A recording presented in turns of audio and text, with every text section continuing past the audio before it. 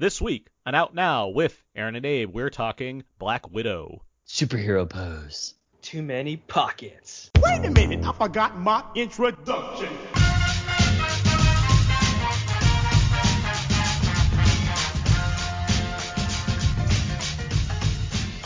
We are now recording, and this is Out Now with Aaron and Abe. I am Aaron, and as always, this is... Abe, hello. Whoa, what was that? There's a frog in my throat. Abe, hello. That was a film podcast where Abe and I discuss new movies weekly. We dig into movies we most spoiler for review, the occasional commentary track, or some other film movie topic. This is episode 459. 459. 459, that's Philadelphia. Is it? No. I have no idea. Don't just lie. That sounds like an East Coast area code. Don't just lie It's if you don't unassigned. know it. It doesn't even have one. Like that's the worst part. Sorry, Philadelphia. What are we talking about? This week, for episode 459, not an assigned area code, we're talking Black Widow, the first MCU film in 2 years, and the launch of Phase 4. And joining us to discuss Black Widow, we have, from Nerd Reactor, he recently repainted the Red Room, it's Mark Basis. Hey, what's up, man? Sorry, man. I just can't get over Abe hitting puberty right now. I'm sorry, guys. Also joining us from sunny SoCal, still working to erase the red on his ledger, it's Adam Gentry. Hey guys, how you doing? Good.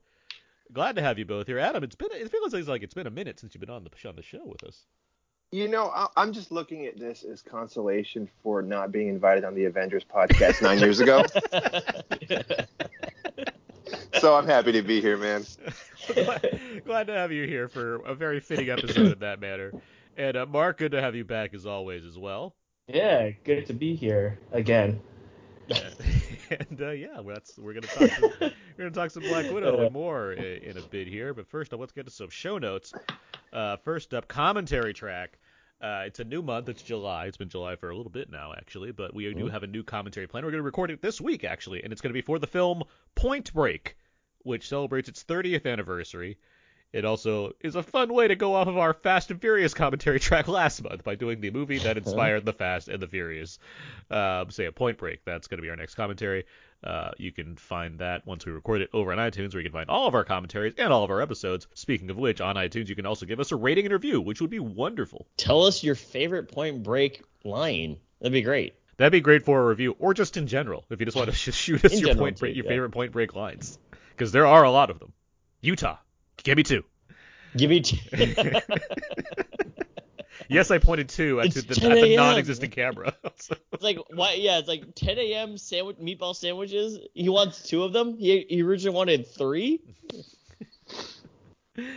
All right. What else? Summer Gamble, as many know. As an update, yes, as many know, we predict the top 10 highest-grossing films of the summer at the box office. This year, we're doing the worldwide box office.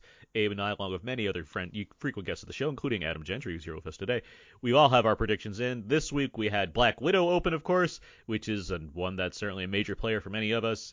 According to a very elaborate Disney email that many of us press received this morning, we were told that the Black Widow made $80 million at the domestic box office weekend, $78 at the international box office, and $60 million on Disney Plus, which I take with a giant grain of salt. All the grains, if anything. But regardless, it did open to like a strong like 158 million. So yeah, I mean that's a good start. As far as the worldwide box office, not including these supposedly true Disney Plus numbers, that's a start for the film. So we'll see where that goes. And let's see. Lastly, as far as show notes go, real quick here. Last week, it was the day after. It was the day after Independence Day, I believe. Yeah, it was July 5th. Richard Donner, very notable director, passed away at 91. Certainly lived a long life, and he had a pretty large impact as far as like big signature films that are certainly celebrated by a lot. You know, we're talking about superhero movies today. We're talking about Black Widow, and he made Superman the movie, which not unlike like George Romero, who like invented the zombie film genre, even though there were zombie films before that, but like he like invented like what that genre is. Superman movie, the movie, pretty much invented the superhero movie genre. Like there was no template before he made that movie, as far as like how you tend to make, especially origin story movies. And it stuck around for years as far as how you make these movies. You look at Superman and how it did it so successfully, and it still stands as like one of the best superhero movies of all time. Mm-hmm. Like along with that, you have the Lethal Weapon franchise. Obviously, you have The Omen, which was a huge horror hit, and of course The Goonies, which is a childhood favorite of many. I mean, so there's four of those alone, and Lethal Weapon's 4 movies in itself that he directed all of them. Like there's just a lot there. But do you guys have any thoughts on Richard Donner and his passing here? Adam, Mark, open it up. I mean, other than Spielberg, Richard Donner basically was my childhood. With Superman, The Goonies, even Lethal Weapon. I saw Lethal Weapon as a young kid. Like, him and Spielberg were my childhood favorite directors at childhood during my childhood. So yeah, when I heard he passed, that was a very sad day for me, for sure.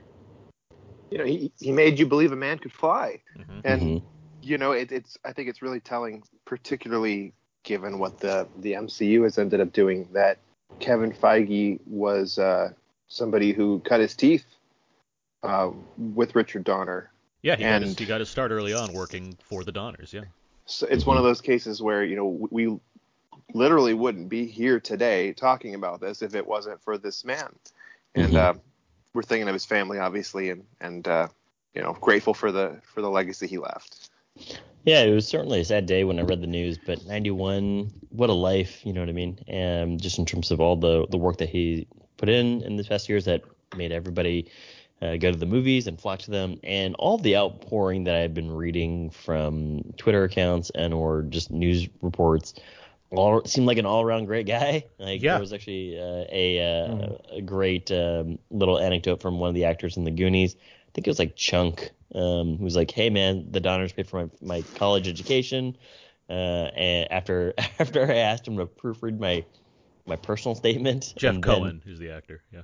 Yeah, and it was really nice. So I was, what a life to reflect on, and congratulations on your earthly accomplishments. That is the main thing I know about Donner. Aside from his filmography, it's the fact that he's just generally a nice person. Like if you ever hear him in interviews or just hear people talk about, like he just seems like such a mensch. Like that's the impression I've always had of Richard Donner, that he just seems like the nicest person. Even when things had he got fired off Superman 2, but like he didn't let that stop him. He just kept making movies. So it's a rest in peace, Richard Donner. Very strong director. All right, well let's move on now. Let's get to some Out Now quickies. DM. Each week in Out Now, when we talk about quickies. Trademark. Happy with that. Some summer speed.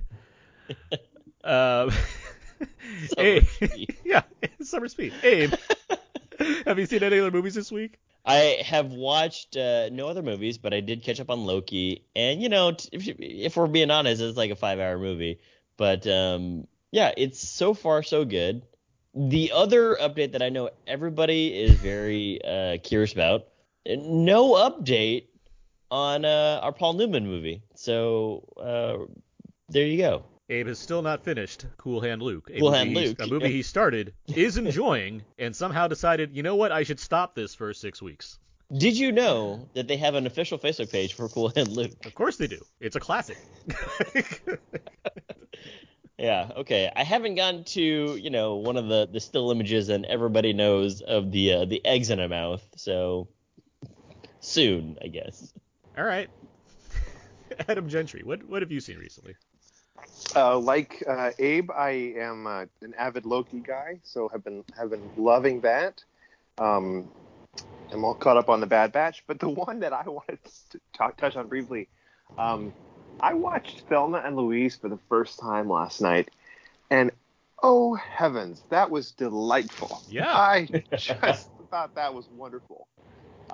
The script was fantastic. There was just so much goodness there that I'm not obviously when it came out, I was about 6, so it wasn't really the kind of movie that we'd sit down and watch as a family. But I'm grateful to no longer be 6 and to have that now be the kind of movie that I sit down and watch with the family because I loved it. Nice. Don't lose his fan. Like, it's, you think of Ridley Scott, you think of certain movies. Thelma and Louise is right up there of his best movies. Like, it's a really good movie. Mm-hmm. Make you want to go for a drive afterward, Adam? I wasn't particularly feeling like hopping in the car. but no, I mean, it was infinitely quotable. It's so funny. A lot of great performances in there. And great to see Gina Davis. I mean, she Yeah. kind of took a bit of a break and whatnot. And just, again, it's great to see a movie that is widely reputed to be a great movie. And then you watch it and you say, oh, it's a great movie. Just exactly what you would hope for. Yeah. That's what I hear about Cool Hand Luke, but so everyone's like, this movie is great. Yeah, like, you've watched 5 hours of a Marvel show that you're like, oh, that's good, I guess. But you could be finishing Alligator Loki, come on. It sounds like you're having a bit of a failure to communicate, and I'm thinking you should get back on that. I will work on it. I don't even know if Abe got what you just said. No, I didn't. It's all right. Eventually, in about a month, he will. Yes, exactly. I said that last month, Adam. I'm going to do that Leo meme pointing at the screen thing. Mark Yes, Basis, exactly. what have you seen recently? So, like everybody else, I've seen Loki. I've actually seen a lot this week. I've seen a particular sale at Barnes & Noble Hey-o. got me really broke this week. So I've been watching a lot of Wong Kar-wai's movies because I Ooh. bought that. I watched As Tears Gone By last night. Yeah, I saw Chungking Express. I saw Fallen Angels. I saw 2046. I also saw Kurosawa's Kagemusha. Ooh. And because of a particular trailer we're going to talk about soon, I've also started Peaky Blinders. I'm starting a rewatch of The Sopranos. I saw the new Space Jam this week. Yeah, there's just been a lot that I've been watching this week. So, yeah, it's a lot. So, I got a lot to talk about with the next few things. Love it. A lot of quality going on there. Yeah. Some of the things you've been watching. Yeah. Can't complain with that. I've seen a few things that I'll make note of. First up, I'll mention Fear Street Part 2, 1978. Mm-hmm. It is the second of the Fear Street films, if that was not obvious. This one is more in the kind of Friday the 13th slasher mode compared to the first one, which is like a mix of things, including slash, like more Scream and other things. But I like this one more than the first one. I did too. I like part 1 just fine. Like, there's something about it being an homage to an homage that's just like, I get what you're doing, but okay. But I did like how it like kind of led me to this next one, and watching this next one, I was like, yeah, this is like more my speed. I feel like it just had a better grasp on how to handle the tone, and I feel like I cared a little bit more about the people I was following. That said, More I do your speed, so more summer speed. more summer speed, exactly. Mm-hmm. And it was at a summer camp, so it all tracks. Oh. But I like this series overall as of now. Saying this as I've already seen the last one, but I won't say anything about it yet. But I do appreciate like what it did to kind of build to this one, and then I also like how it leaves off to set you up for the next one. So I continue to enjoy this Fear Street series. I'll also mention Deep Blue Sea 2 and 3. The sequels that you may or may not have known about. Well, I watched these because friend of the show Mark Hoffmeyer and friend of the show Jay Cluitt, they host a show called Deep Blue Sea, the podcast, where they initially went over the first film scene by scene, which I was on. And now since they finished that and they're kind of in a transition before they get to the next film they'll be doing this for, they are doing 2 and 3.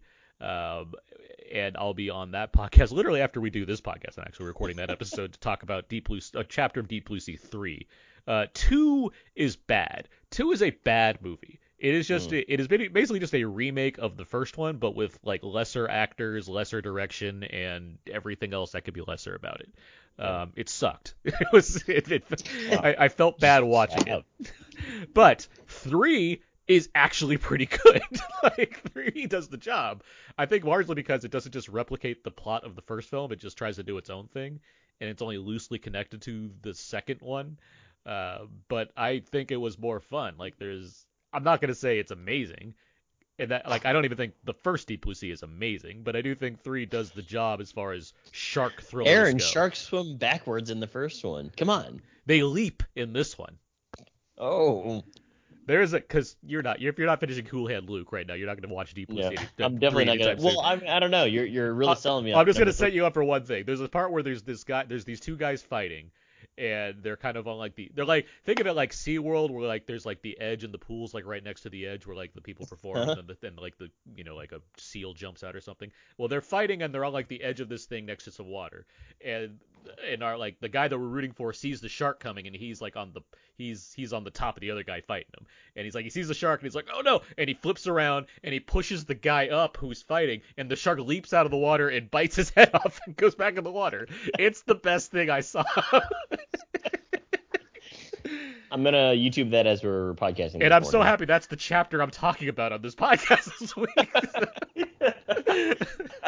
Works out perfectly. Yeah. And that's just one of the many fun things that happened in Deep Blue Sea 3. No subtitle, which there should be. So yeah, that I've been watching those. And lastly, I've been watching some Jackie Chan movies because I was able to get some original copies of them, like not the kind of Weinstein cut versions of some of these, but like the actual versions. So I watched the original Drunken Master from '78, directed by Yu Wen-ping, and the original cut of Police Story 3, aka Super Cop. These are like 2 of the best Jackie Chan movies, guys. Like Super Cop has some like insane, like it doesn't get nearly as much. Like I think Police Story 1 is still like, that's probably Mark. What do you think? Is that like the best? That's the best. Like I tend to think Yeah. between that and Drunken Master 2 are like the top Jackie Chan movies. But like Those 2 movies are top. Super Cop is no slouch though. Like you have some Yeah. crazy things involving like a train and a helicopter at the end of that movie that are like, how do you do this and not die? Like that's like a lot of the questions I have. And then you like throw Michelle Yeoh in the situation too. It's like these guys are just like destroying people and like having great stunts and whatnot. And then Drunken Master is just a lot of fun. The first one, like it does a thing like, there's a couple kinds of martial arts movies, and one is the kind where it's like most of it's training until you get to like the final fight. That's like End of the 36 Chambers is one of my favorite martial art, if not my favorite martial arts movie, and largely it's because the training stuff is so like compelling. And then you get to the end, intense, and it's intense, and then you get to the end, and there's so much payoff. He's like, yeah, because he trained, he did that thing. Like, so that's what Drunken Master is like, where it's like, yeah, because Jackie did all the training, and now he can fight the guy. It's a fun movie. So yeah, Jackie Chan, he's a good guy. Aaron, you're gonna tell me how you got those hookups, right? Yeah, I'll give you some links. There. Sweet. There's some stuff out there. There's a cool site. Anyway, that's I've just watched the clip of Deep Blue Sea 3 with the fight. Better than I expected. I told you, it's good. I mean, like I was still like the way you were describing it, I was like, it's probably some hokey, like straight to video type scenes. Like, no, it's actually. Looks like they built a nice set. The shark looks fairly competent. Abe. And the kill is actually pretty good. Abe, I treat you and the listeners of this podcast with nothing but respect. I would not also, sell. Also, looks like The Rock. I would not sell you short on a scene involving a flying shark decapitating a guy. And we know that shark Maybe did that some should have been the serious training. subtitle. That shark did some serious training to get ready for that scene. Really did. Yeah, exactly. If you watch it all in context, when it happens, not only am I surprised by the decapitation part, but I'm also thinking, yeah, because the shark did all the training. Like, so it's really important that we get Jerry Seinfeld, everybody. Yeah. And we're back. So that has now quickies. TM. Let's move on now. Let's get to some trailer talk. We're talking about one of the newest movie trailers of the week, what we thought of it, when it's coming out, and what have you. This week we're talking The Many Saints of Newark. It's not necessarily called a Soprano story, but that is in like the trailer, and I think that's really silly. But regardless, The Many Saints of Newark is a prequel story setting up young Tony Soprano, who is played by Michael Gandolfini, the late James Gandolfini's son, who looks remarkably like James Gandolfini. The film is from director Alan Taylor, who did franchise favorites Thor: The Dark World and Terminator Genesis, but also is a esteemed TV director who's done many, many episodes of The Sopranos, among other things, including Game of Thrones. David Chase, of course, the creator of The Sopranos, he is back here as well in full capacity, and we are just seeing the teenage years of Tony Soprano and other characters that those familiar with the show might have heard about in, various stories or whatnot that have set up some of the characters in the actual TV series. I am a huge Sopranos fan. I offhand generally say it's my favorite TV show of all time. So the prospect of getting more of this in some capacity excites me. And you have a strong cast here, along with this young Gandolfini. You have Alessandro Nivola, John Bernthal, Vera Farmiga, Corey Stoll, and Ray Liotta, making this like a full circle thing as far as Goodfellas references that go on in Sopranos a lot. But anyway, that's enough for me. Mark, you said you're watching Sopranos now. Are you excited for rewatching The Sopranos? Are you excited for the many Saints of Newark? Oh, absolutely. It's been a while since I've seen. I know you've rewatched it recently, right? Yes, I did. Aaron? Mm-hmm. Yeah. So, like you, I'm like, oh, okay, I should rewatch it too, because there are a lot of references that I vaguely are familiar with, but then, I totally forgot about, the uncle situation with Tony Soprano, and I'm like, okay, forgot about that, so maybe I should rewatch it. And so because of the many Saints of Newark, I've just been on a very mob binge this past week. Mm-hmm. So I've been rewatching Sopranos, started Peaky Blinders, so I'm gonna be ready for November. I take it October or beginning of October. Yeah. All right, I'm gonna be ready for October by the time the movie comes out. Like so, I think I saw this. We're like literally 86 days away from this movie opening, and there are 86 episodes of The Sopranos, so you have all that time. One per day. Yeah, and you can make it there. You're gonna finish it before I finish Cool Hand Luke. Yeah, I hope pretty not. Much. Adam, are you a Sopranos fan? Did you ever watch The Sopranos? So I started The Sopranos a few years back, and then I ended up falling off of it. Some life stuff got in the way. Wasn't able to. Well, that's not true. I mean, I have been able to. I just haven't gotten back to it. I hear that. There's like good things you watch. Sure, yeah. I'm not sure which episode I'm on, so it's a case of me needing just to buckle down and do the research and make sure I know where I'm at, and then being able to go for it. I do like The Sopranos. I enjoyed what I saw. Obviously, stuff like Godfather or whatever, big favorites of mine. So this kind of fits into that. I also love the E Street Band, so any chance to hang out with Steve Van Zandt is awesome. And this movie looks really cool. I love the fact that they got his son to play a young Tony. I think that's about the best situation you could possibly hope for, given that Mr. Gandolfini is no longer with us. But yeah, it is a good reminder for me to Cool Hand Luke this and get back on the saddle and finish it. And I'm looking forward to the movie. Hey, how about you? Are you excited for The Many Saints of Newark? I guess I am. I mean, from everything you guys are saying that it's the prequel, I have not seen The Sopranos, so I'm the odd man out on this discussion. Not because I haven't, not because I'm not interested. I mean, I was around when it hit its peak. We were here and we were certainly hearing about it, and I've certainly read the things about the series finale, and I've seen clips throughout the various shows, and I've read on to read where all the actors have continued to do additional work. But with this trailer, I mean, does it look like a standard crime boss kind of trailer? Yes, it does. But at the same time, like, I think that there's like a strange, there's an intensity there that I'm kind of afraid of, in a way of like, oh, maybe this is gonna be an ultra violent movie, and those kind of movies where it's like crime and murder and mayhem, where it's like really pumped up on the screen. Those are the movies where I'm like, oh, cool, yeah, I appreciate this, because otherwise, like, why are we making these kinds of movies? It looks kind of like darkish into the actual color of the film itself. So I'm curious if everything's like just overcast in Newark all the time. But yeah, great cast here, and I love that Alessandro Nivola. Mm-hmm. Like, I was first introduced to him as one of the Troy brothers in Face Off. Castor Troy. Sorry, Pollux Troy. I think Pollux, Pollux Troy. And so I was like, oh, look at this guy here. And then every movie that he's done, he's like a badass in all of his movies. He is. I'm like, why did he take this role? Like John Woo was like, let's get that guy who's gonna go on to be like a director and an actor, and let's just cast him like this like smart weak brother. But no, the cast looks great, and I'm curious to see how it goes. I mean, hopefully it doesn't fall into like some weird like I'm gonna do homages to all the people that I loved before me, like Francis Ford Coppola and Marty, because we know him personally, so we call him Marty. So hopefully it just doesn't fall into like, here are all these needle drops and cool things, but who knows? I will say that David Chase is a smart guy, and as much as the trailer's selling a certain thing, which I think makes sense as far as how do you mass market a mob movie to an audience, well, you don't go on the weird quirks that the TV show had, you make it more quote-unquote generic.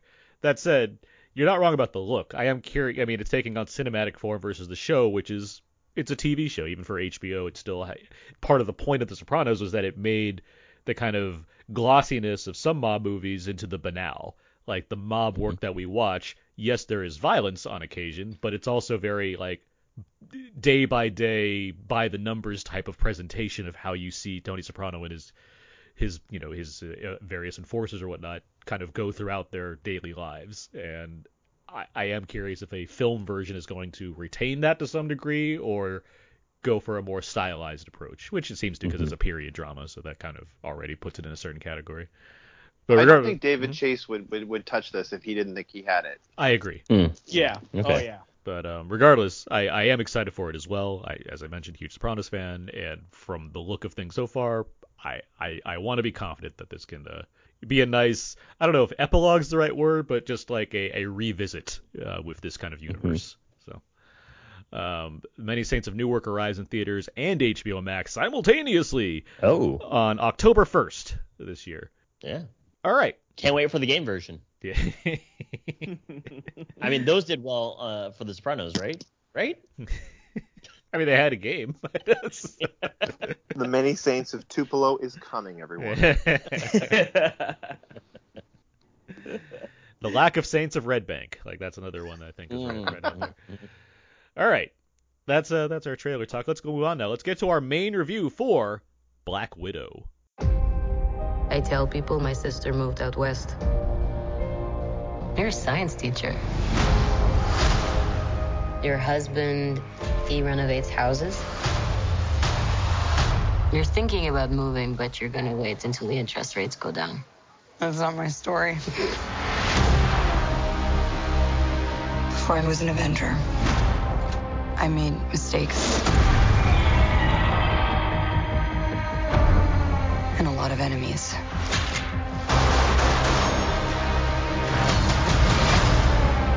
His call sign's Taskmaster. He controls the Red Room. They're manipulated, fully conscious, but no choices.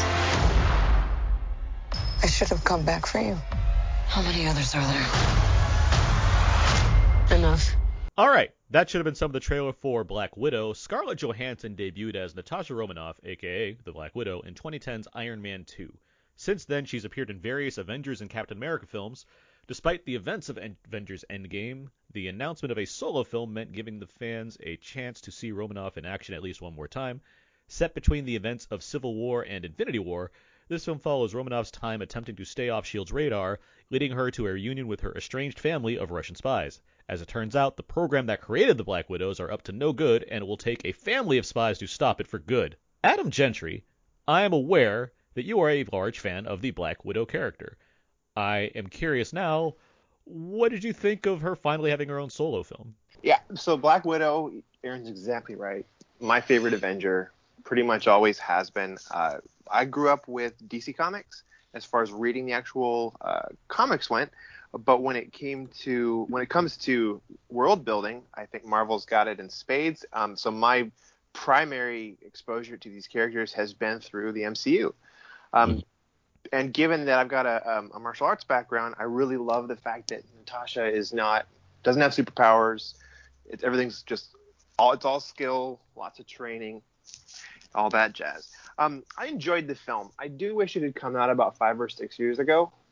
I felt like if it had come out during Phase 3, it would have resonated a bit differently, particularly given the events of Avengers Endgame.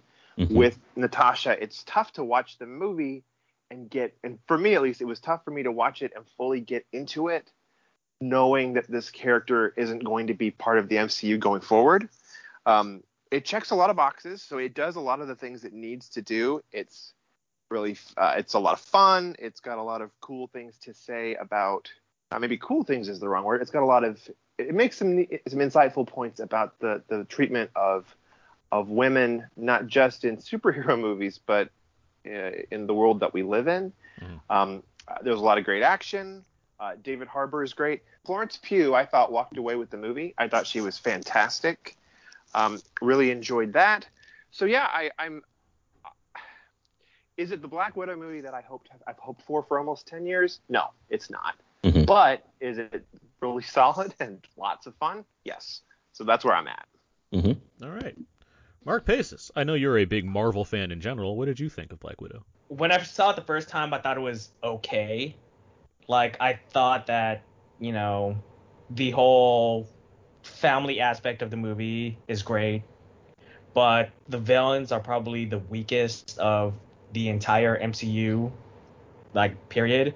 I'm big on the whole, I've been reading the comics since forever, and Taskmaster is probably one of my favorite villains. He's got a lot of character to him, and the way that Taskmaster was mm-hmm. a silent villain for a majority of the movie, when he has so much life in the comics, the TV shows, the cartoons, the video games. It just kind of made me sad because I feel like it's a very wasted opportunity. And I love Ray Winstone. He's a fantastic actor, but I feel like he was kind of miscast as Dreykov, especially when, he tries to have a Russian accent, but sometimes when he talks, it just completely disappears. And that kind of takes me out of the movie in general, because I just hear Ray Winstone's, is he English, Irish, Scottish? Whatever his accent is, I hear more of that than I do his Russian accent. And so that kind of takes me out of the context of the movie. But that being said, I love that. I love Florence Pugh in this movie. I feel like they made this movie to be more of a setup for Yelena than a Black Natasha Romanoff movie, because she is going to continue on with the MCU, and she just knocked it out of the park. She was great throughout the entire movie. But I also feel like this is kind of a good way to say goodbye to Natasha, because we get to see her for one last time. Yeah, like I said, the whole family aspect is great. David Harbour, Rachel Weisz, incredible.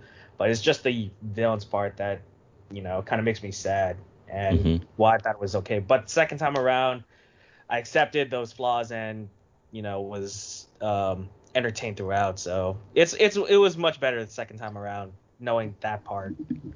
Well, Mark, as you know, knowing is half the battle. G.I. Joe! Abe, what is your excitement level for seeing a Black Widow movie? What do you think of this film?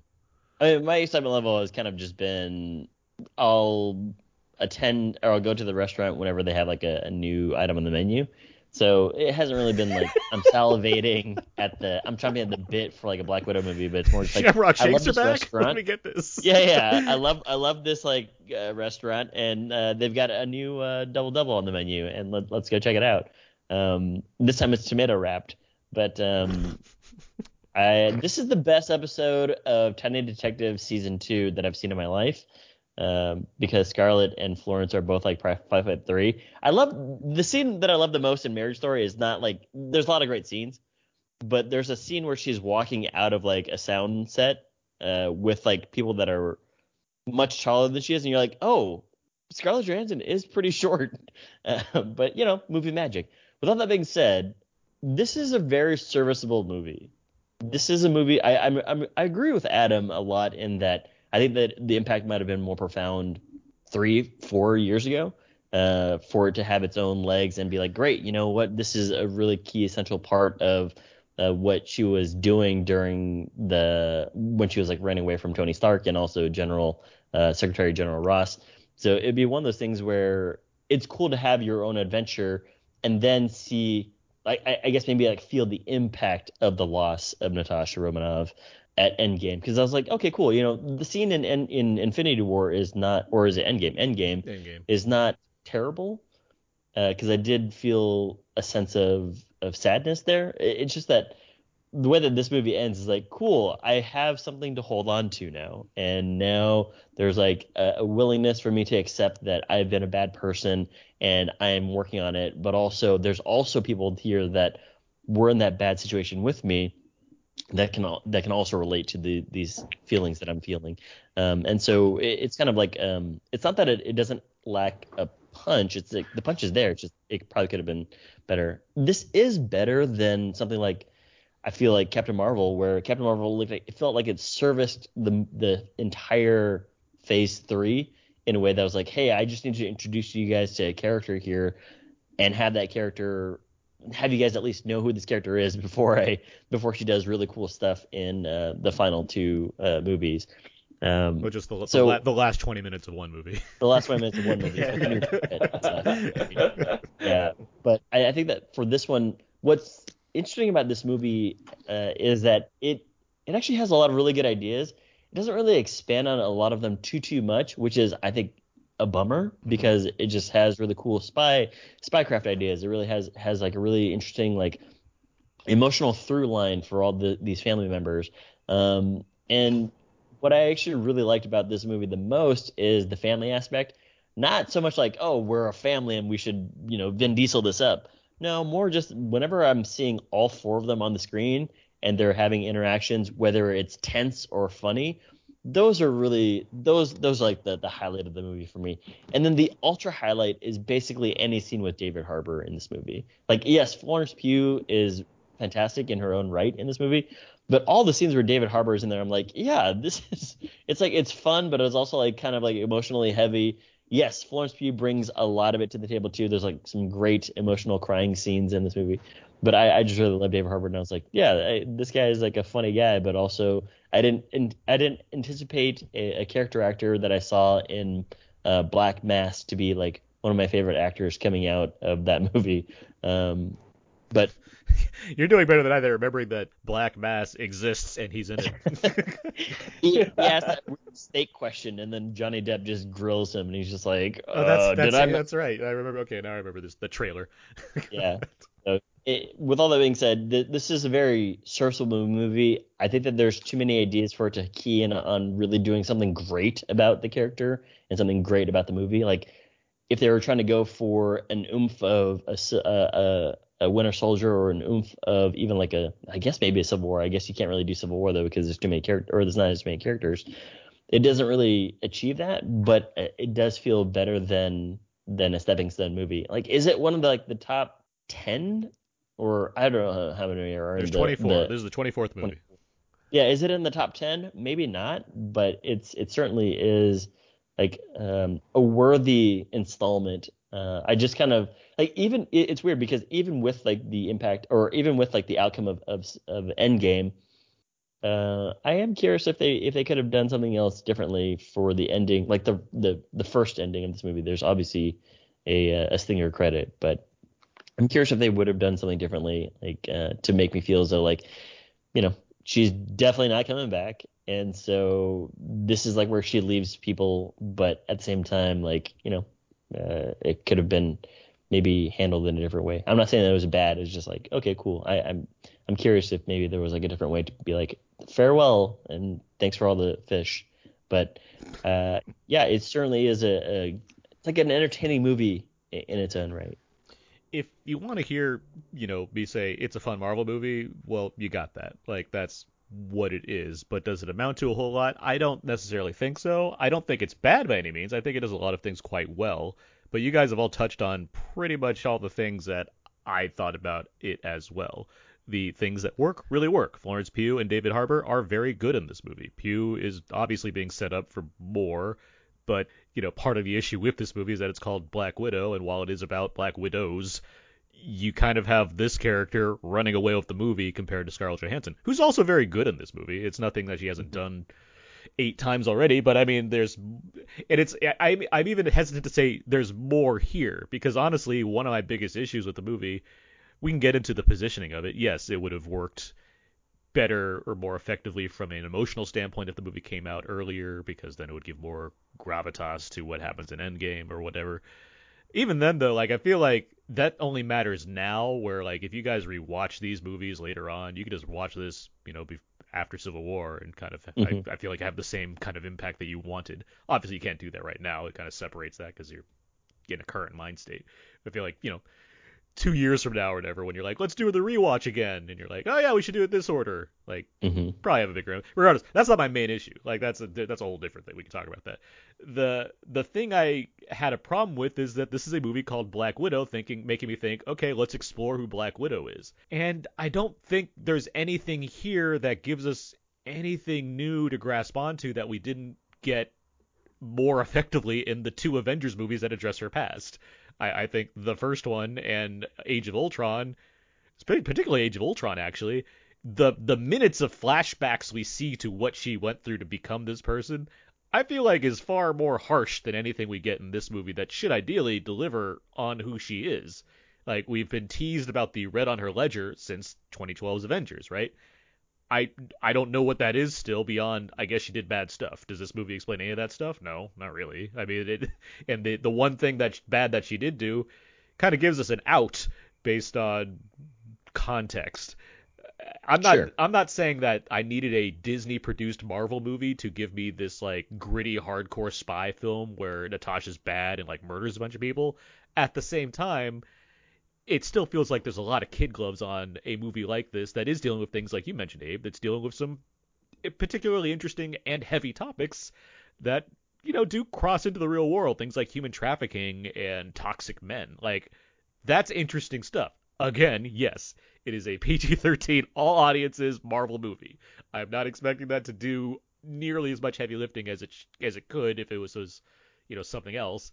But when you tease that stuff to me and you've set up a character for 8 other movies, I kind of feel like this is the movie you kind of explore that a little bit, and it just doesn't really go there. On the other hand, it's a good action movie. Like, there's good action stuff in here.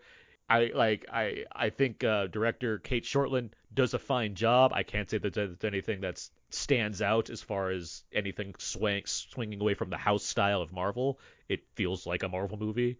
I'm not saying there are other directors that I think have done like things that make their movies stand out more. This just feels like it fits kind of in with the rest of them. That's not necessarily a bad thing. I'm just, if you're going to talk about ambition, I'm not seeing a lot here. It's hard to make a movie. I get that, but it's just there's only so much to go off of. Really, I think the highlights do come down to the cast and the sense of humor that Marvel movies tend to have. I do think the family dynamic gives you a lot of that. Even if the second act kind of slogs a bit because we're dealing with just the family. But even then, Harbour, Wise, Pugh, Jahan, like, that's a fun combo of people. And there's a big action finale that I actually liked more than some of the other giant action finales because it felt more like, I don't know, nested into the plot as opposed to we need to have more and more and more. So overall, like, yeah, I like the movie. I just wish, like Abe, you're basically mentioned, like, the things it's hitting on, I wish it would hit those harder, and it just kind of doesn't do that. Yeah, one of the things I want to chat about too is the characters, right? So just every character in general. But I think that this is if you've seen Scarlett Johansson's career progress, she's really a great actor, like great. If you've seen Jojo Rabbit, if you've seen Marriage Story, she brings a lot to the table, and I'm glad that this movie kind of lets her bring her actor powers to the table. Because there are scenes in here where I was like, I don't know why there's like a mist in my eye right now, but I think it's because I'm seeing these 2 people speak on the screen here, and they're actually bringing something to it rather than just line reading. And so I was happy that it gave Scarlett a chance to shine. But yeah, it is kind of like a bummer that maybe like the Ledger stuff. Yes, I get it, but yes, there was like one main one. with the opening of the film, there's kind of an expanded prologue, and then it goes into the title sequence. And the very moody title sequence.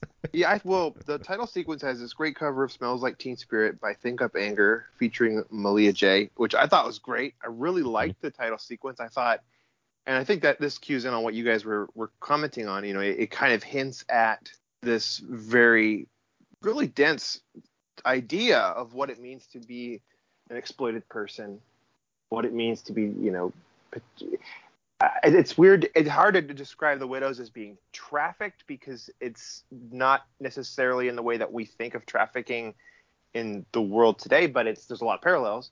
And I really thought that opening sequence was kind of like you guys were saying, sets up a lot of stuff that then we don't really get into.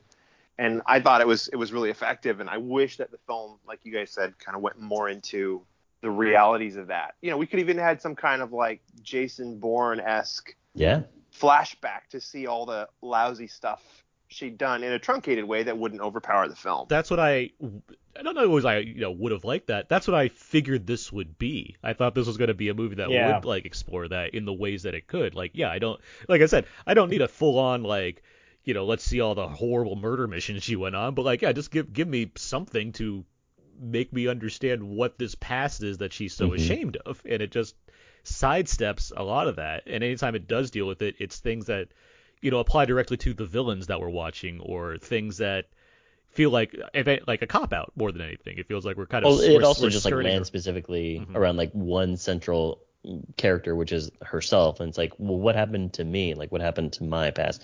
Which is why your idea of like the Bourne thing, Adam, is a really interesting idea of just like, hey, just have her trace back then. You know what I mean? That's the entire plot. Is just she needs to trace back, and then along the way she stumbles upon these people that she's met or people that she's hurt and or impacted.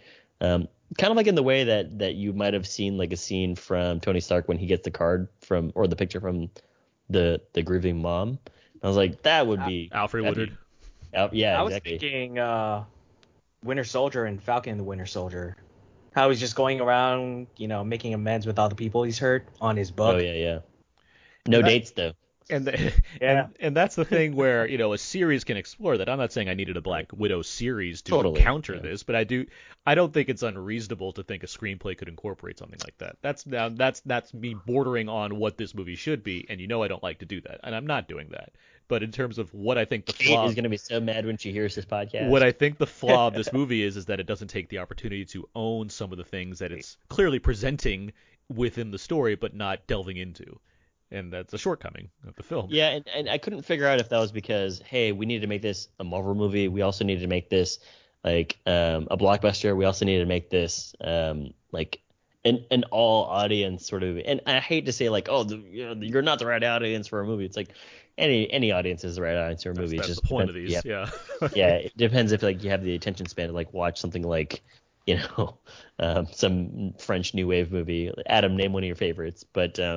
Yeah, it's no Pierre LeFou, guys. I think too, you know, I think Aaron mentioned Age of Ultron, and I think that for my money, Age of Ultron has one of the best ever Black Widow scenes where she's talking with Banner right after he gets out of the shower, and she's talking about what's been done to her. Now, that's a problematic scene for some people because of the use of the word monster and the context, and particularly now that we know a little more about Joss Whedon, it gets tricky. But at the time, and still, it was something that really resonated for me, and I took it one way, to really just her talking about how she'd been brutalized and how her future had been taken from her in a way that she would never be able to get back. And I did like that there's a scene on a helicopter in this movie where that's referenced, more in a more comedic way that I thought worked. But yeah, I do wish there had been something on the level of that scene from Age of Ultron that had really just delved into, you know, the scars that she has, aside from this kind of vague notion of, yeah, I did some lousy stuff. Like, Adam, were you surprised that Julie Delpy wasn't in this movie? I was thinking she might be. Right? I mean, it would have been nice. Like, it makes me wonder if there was, you know, some other things going on as far as production stuff compared to story stuff, because it's like they said her character, like, this is a series that brings back Peter Billingsley from the first Iron Man to be a key player in Spider-Man: Far From Home. So I'm thinking maybe it's not out of this world for me to think, well, they brought in Julie Delpy, a known actress, to be in Age of Ultron. Now there's a Black Widow movie. You could probably easily have her in this, but they didn't. Like it's just stuff like that where it's like, yeah, we got a hint of like some really harsh things, and yeah, Adam, you're mentioning that one scene in this movie where it's like, yeah, that's some horrific stuff that they're not necessarily playing off, but yes, it's presented more in a comedic fashion, but it's like, you could go there if you wanted to, and I'm saying the same. I'm saying the same because thing. Like, so it's because like in that scene, and I won't get into details of it, but in that scene, I was like, oh, I wonder if she said that because as an athlete, as a superior athlete, you actually don't get these bodily functions. So ask any like gymnast that is competing in the Olympics right now, and they're gonna say probably no, right? I was like, oh, that's probably the reason why. And then like the real reason, I was like, this is sad. Like this is terrible. I wasn't expecting that, which is like a great segue into like what you guys are saying of there actually are terrible, horrific things that happen to these people that were put into this program, abducted, purchased, whatever, that trafficked into this program that we just don't get into. And, I think like, the other thing that kind of really hurts this, not that it hurts it, but it's just one of the weak link, so to say. It's like at the end there when things are sort of wrapping up, one of the side characters is just like, what do we do now? It's like, just run away as far as you can and live your own life. And I was like, what a great way to end that downer of a story. Well, we've done the investment too. I mean, we've done the heavy lifting with this character over the course of almost 10 years. I mean, we've been there. Like if the film wants to go there, we can do this. And I feel like in a way, somebody like Ryan Coogler with Black Panther did a more effective job at presenting a lot of really complex ideas about identity and ethnicity and racial politics, and did it with a character that we didn't really know much of, with the exception of a little time in Civil War. And it's just a missed opportunity that we've invested so much in Natasha that it wouldn't have taken as much setup to really go there. Mm-hmm. Mm-hmm. But I think that kind of speaks to like what Aaron was saying about director stamps. It's like Kate has made some films that I haven't seen, but Lore is the big one that, as far as kind of the films like is part of like her filmography. Yeah. But yeah, I think that like Adam, you're totally right. Like it took me like 3 watches of Black Panther to be like, this is a very complex story. Because it's not just like, oh, the good guys are the good guys. It's like, no, the good guys can sometimes be the bad guys that don't know it. And the bad guys can see themselves as the good guys, and they actually really are the good guys. Because like the stuff with Sterling K. Brown, I'm like, this stuff is really fascinating. And it's like and Michael B. Jordan, of course. I mean, there's a reason why he's considered one of, if not the best Marvel villain as far as totally, yeah. But like specifically like the stuff that Sterling K. Brown is saying to him during the flashback sequence and whatever else too, like No Tears for Me, and also like what he wanted to accomplish versus like what he did get to accomplish. It's very profound stuff. So yeah, I think for this movie, it is what it is. Like again, I think all of us are entertained by it. But maybe it could have just been deeper. I do want to ask you guys real quick, just to keep on that for a second. I will say, yeah, you're not wrong as far as that's why I find it a valid complaint, because there are other Marvel movies that have been able to address their themes more specifically, where this one kind of skirts it, and other movies have skirted it too, as far as ideas that are in the background that aren't kind of delved into, but maybe they have something more entertaining that overlays that, or not, and they're just worse films. Because I will say that I do think this one does a better job, Adam, you mentioned this, than Captain Marvel. I think this movie does a better job of addressing similar points than Captain Marvel does, where that film felt like it just like randomly inserted like Jude Law being this kind of like this guy that controls with women and whatnot, and it's like it wasn't made relevant enough for that to be a major theme by the end of the movie where she like gets back at him. Where this movie feels like, yeah, all right, I can buy into like that aspect of what they're selling a little bit more. It feels like the work has been done to get me there. So it like in that manner, it's like, yeah, it wins part of the idea of what it's going for thematically. It just there's just still more there that could have been explored. Yeah. I do want to keep on moving on characters here. I do want to talk about Dreykov real quick, and I agree with you, Mark, about some of the accent stuff. But I think overall, like the character is an exposition character, And that part, I was just Yeah. like, we could have really worked this in a lot better. Like, He's monologuing for a lot. Yes, yeah. Yeah. There was a part where I was like, you just did what The Incredibles told me not to do, which is like, Yeah. you got me monologuing, you sly dog, and it literally works out the way that she wants it to. But I think that there was just a lot of like villain exposition here, so that kind of leads me into Taskmaster, which is like, this is a really cool character. Like, I don't really know who this character is, but just the way that they can mimic your fight sequence and fight patterns, pretty great. Not a whole lot to do, but at the same time, I guess it was a pretty cool character that maybe we'll see later. I don't know how that works out. Well, Mark, Hopefully with much more life. Yeah, because he's very cocky in the way that, because he knows you inside and out, because he can mimic your movements, right? So in his head, he's very cocky in a way. He's like, oh, whatever you do, I know what you're gonna do before you even do it. So I'm just gonna trash talk you while I'm kicking your ass, doing it. Mm-hmm. So he's a character with a lot of life to him, and he's competent Deadpool. Yes, exactly. Maximum effort. Yeah.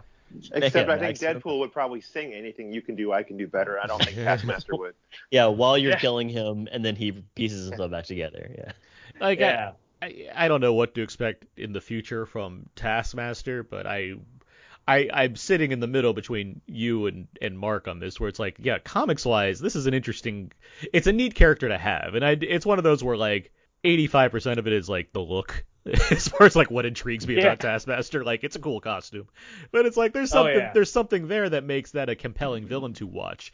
And I think this movie, it gets the kind of Unstoppable Terminator vibe of it down. Like, that's neat. Oh, yeah, that's a good comparison. Yeah. That's neat, and especially when it's given that there's an objective base to how this character functions. Like, if you're not the target, then it doesn't need to bother you. Like, that's always neat to me, as far as, because there's a lot of mind control stuff in this movie, but outside of that, it's like, yeah, we get a story and we solve things relatively quickly, and it's like, okay, like, again, it's just like, there's ideas here and we could do more with these things, but it's also a 134-minute movie, which is overlong as it is, so it's like, I don't know what the change would be to make this better, but yeah, I like seeing Taskmaster in action. I just wish it meant more, I guess.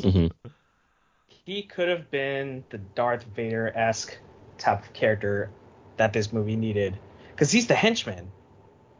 He's the he's like the big bad. Yeah. Well, I guess there's a different big bad. There is a different big bad, but yeah, he's the henchman to the big bad. Yeah.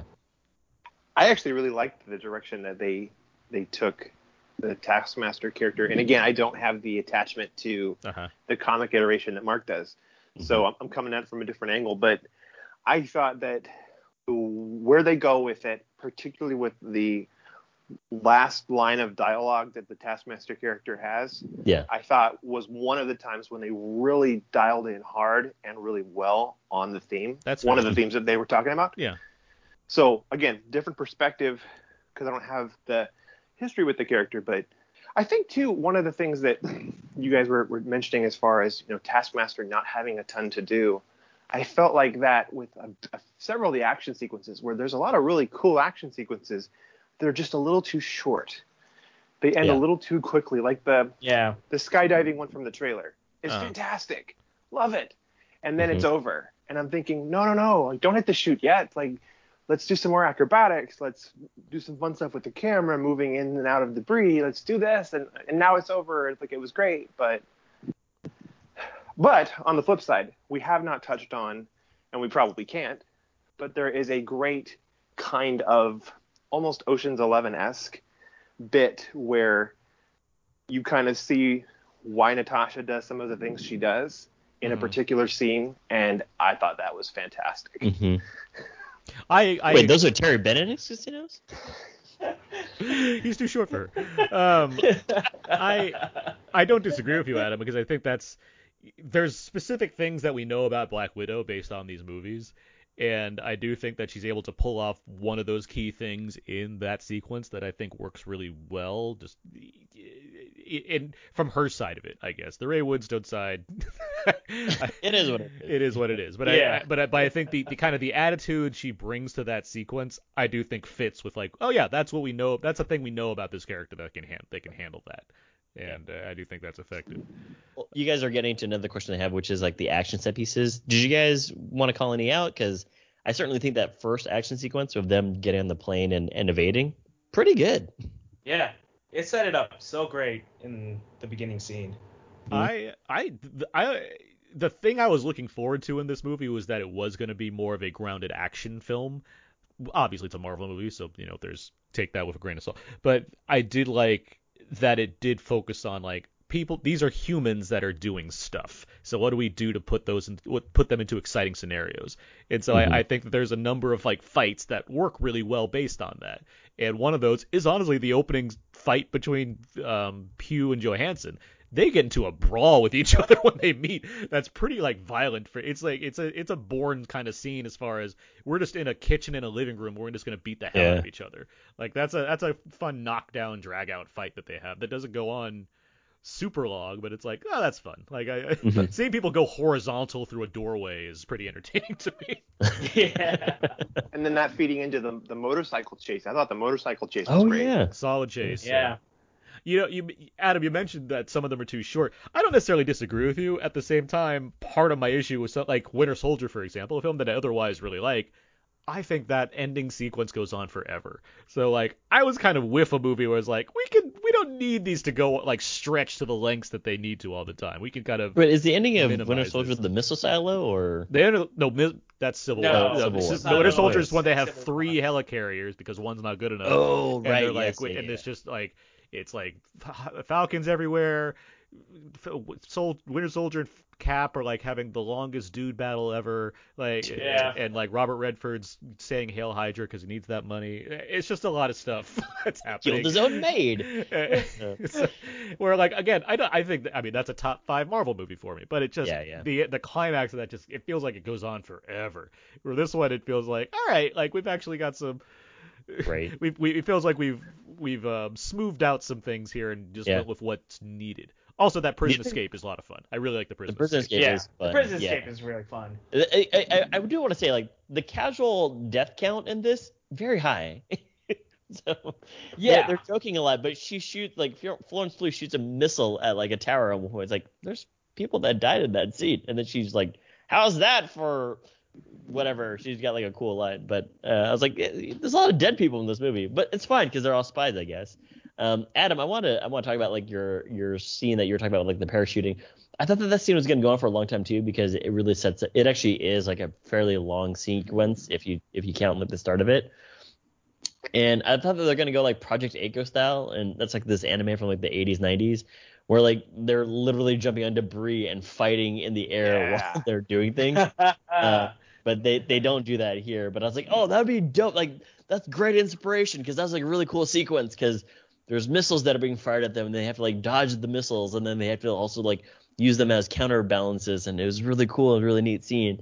But no, I think you're right. Actually, they reached the ground faster than I thought that they were going to reach the ground.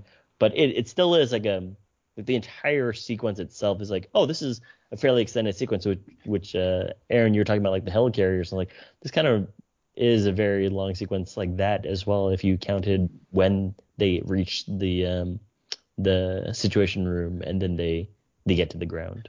I just think too that with the whole thing, the whole style of Black Widow is this incredibly competent martial artist and warrior, and we know what she's capable of. And I felt like there were so many times when you start to settle into a sequence. There's a scene where she has to fight some other widows and whatever, and you just start to kind of get into it. And then it's over, and we don't really get a longer protracted sequence where we really get to see what she can do. And I felt like the film needed that kind of a centerpiece for her. Yeah, and I like in bits and pieces, it's here and there. We talked about the prison escape sequence. She's got some cool stuff to do, but yeah, I see it. I feel you. The other question I have for you guys is like, what did you guys think of the humor in this movie? Because there's like there's a person that's a private contractor that she works with, and that guy seems like comic relief. But then there's also comedy relief from Florence and everybody else throughout the movie as well. And the family dynamic is like the big comedy point as far as Yeah. watching this movie have fun. Like, the Rick Mason, the guy who, like, he's a former SHIELD guy, now he's like a private contractor. He's in the comics also. He's like, that there's like He's former SHIELD, interesting. Yeah, there's like how do you get a Quinjet? Like, I thought he just stole it. There's a camaraderie there, obviously, and there's some humorous bits. But yeah, it's that family, especially it's already fun watching the sisters bicker, but when David Harbour shows up, it's like, and he's this he's a super soldier that's out of shape a little bit. It's like, okay, this is that's actually stuck on the past. He's very stuck in the past. Stuck in the past, but again, a great theme to have that they didn't explore. But yeah, so I loved how when David Harbour has that great moment where he's talking about like all these times he's fought Captain America, and finally someone calls him out on the inconsistencies with his dates of service, and Captain's like, yes, thank you. But it's weird because like he lives in it, because he asks Natasha, he's like, does he ever talk about me? Yeah. So it's like, who's right here? Well, it does make me wonder. It's like, was there some encounter he had at some point? If you watch Falcon and Winter Soldier, technically there was. Yeah. Maybe it was Winter. Maybe he's just like really out of time as far as like how long he's been alive and like what he really remembers. He's got a lot. He's got a helmet for a reason. Got a lot of bumps on the head. It's not always. Well, he was in prison, but maybe he did some contracting for them with the Winter Soldier. Could be. Yeah. But I mean, yeah, he like there's a lot of humor that comes to, and I think the key to Harbour too, by the way, like who's had a great couple weeks here because he's great in No Sudden Move, but I think what makes his character like work without being like annoying or too broad is the fact that his other key character trait is that he's needy, right? Like he has this giant character flaw that he's very needy. He can fight. He's a big, strong super soldier. I get that, but he's also like he has this. You mentioned DiCaprio earlier. Like Rick Dalton is needy. That's the other thing about that guy, right? That's what Red Guardian is. He's a big needy character. Just this opportunity that he's given, which also helps with his emotional core, right? As far as he's getting a chance to reunite with these quote unquote daughters that he's had, and like find something to help give him purpose again. So it's like the writing plays with him a lot too. Mm-hmm. I'm sorry I interrupted you. No, you're fine. I was done. No, I was just going to say, one of the things I really liked about the Harbour character's writing is there's a scene where he starts to tell this long, unwieldy story, and someo's like, oh, shut up, please, don't do this. And he's like, no, go with it. I've got a point. And you get to the end, and he totally doesn't have a point. Yeah. I love his ending of that. I was like, that's a great ending, I guess, but also, like, not really an ending. But again, stuff that, as a person with a family you can relate to, because we all have those people in our lives that love to talk. I hope to be like that character when I'm an old man. Let's talk about let's talk about Rachel Weisz a bit. Yes, because she's the other key character in this family. She is, and Aaron, you said something in a trailer talk like 6 months ago, and I was like, Aaron was right. I was half right. I'll put it that way. I mean, I do think that they minimized her from the marketing on purpose as a quote unquote mislead. But I mean, regardless, for one thing, Rachel Weisz is a very strong actor, and just having her a part of this universe, like good on her for not being the only super spy in her family of Daniel Craig now, I guess. But. She's great in the movie. She's also plays her part. Like, I mean, her character. She's a brilliant scientist, right? So I like that she's been continuing to do work on these hogs pigs, and she's also like a trained assassin. So it's pretty great. To go back to your humor question, she has a lot of dry humor that I think works pretty well. Also, like, there's some good line so deliveries. British. Yeah, right. It's so British of her. for this Russian character. Natasha, don't slouch. Yeah, no slouching. Yeah, I'm not slouching. Are you okay? I'm clearly injured. That's what got me the most. That was that's my low key like favorite line of the movie.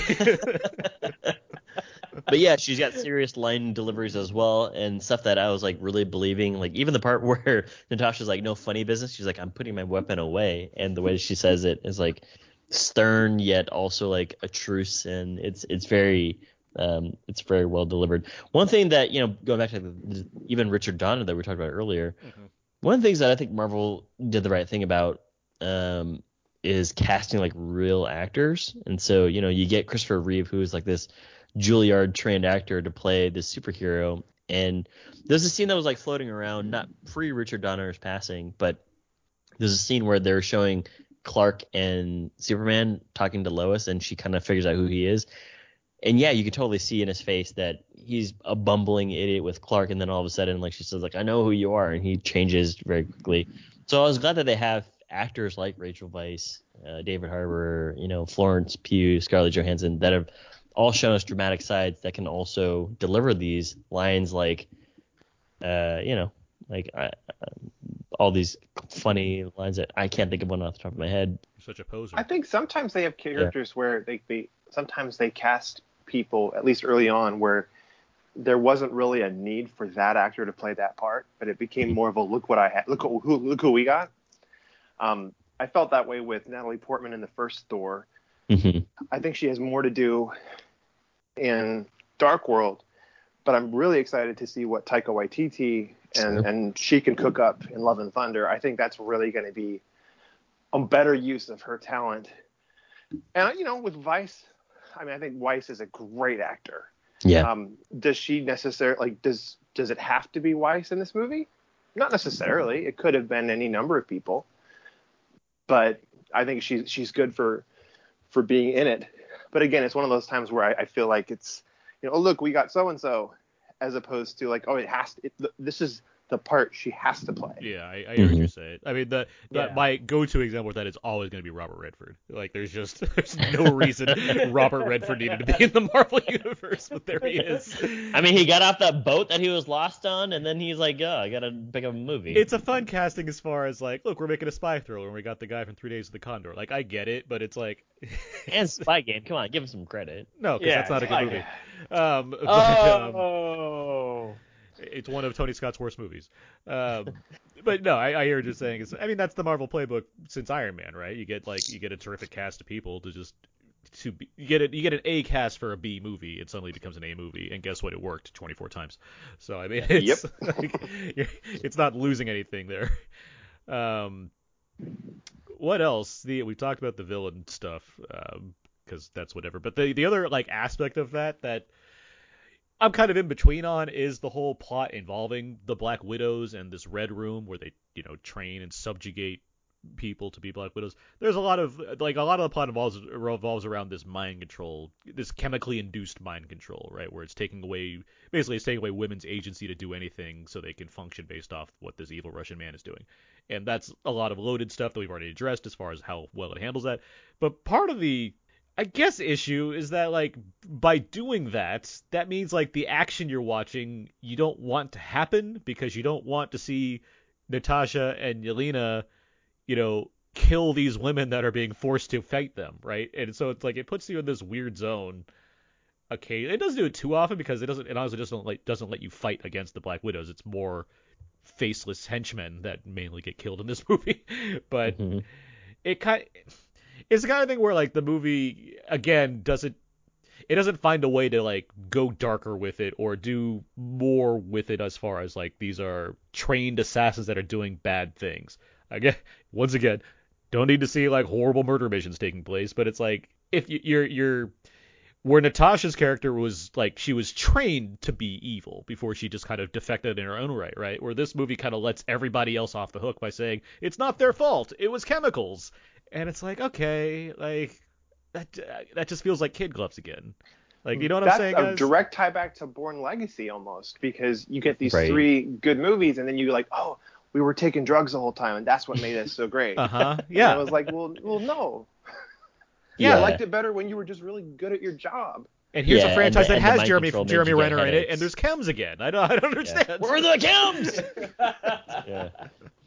No, I hear what you're saying there too, because I think one of the things that I liked about the aspect of all that was that they didn't go into a backstory before you saw what happened, though, right? And I was like, okay, well, I see what the result is in an early fight sequence with Florence Pugh and another Widow agent. Uh-huh.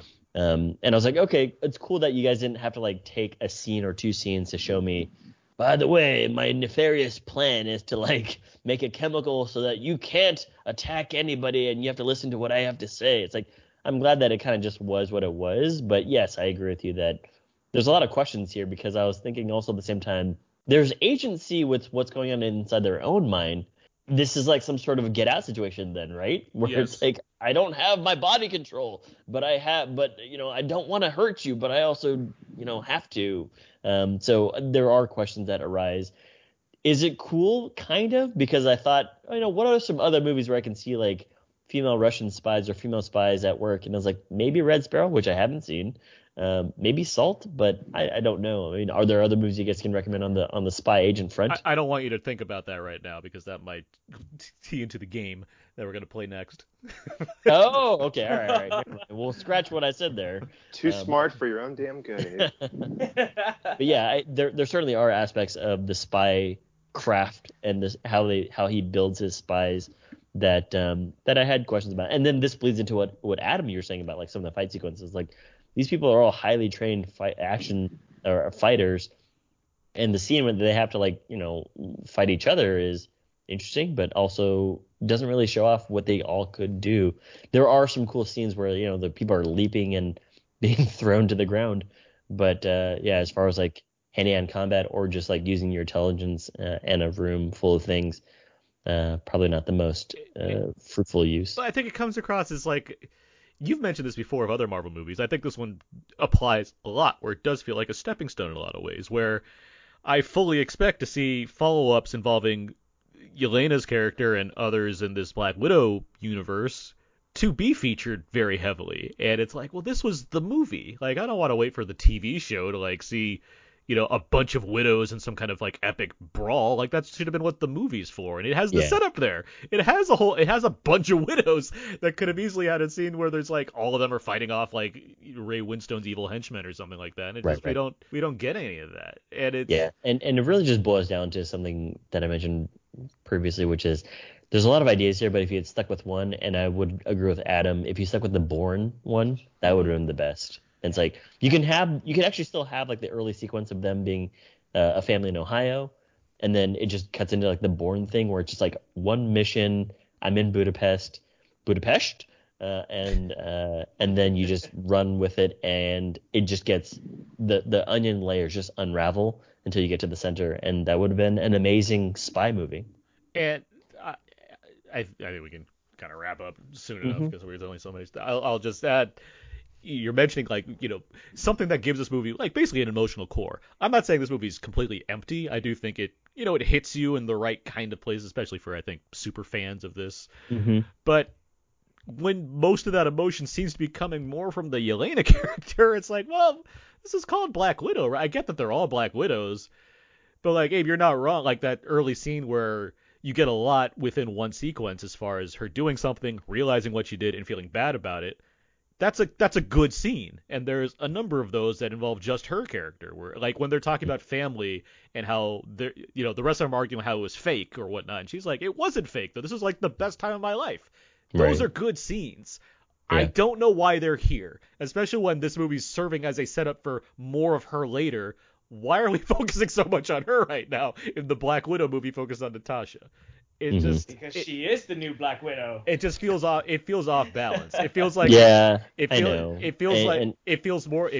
When you delve that deeply, it starts to become more like this is a marketing exercise as opposed to a movie, and that's unfair. I'm not saying that that's the case, but it does trip on that line a bit when it's like, look how all of the scenes that resonate the most have nothing to do with Scarlett Johansson's character.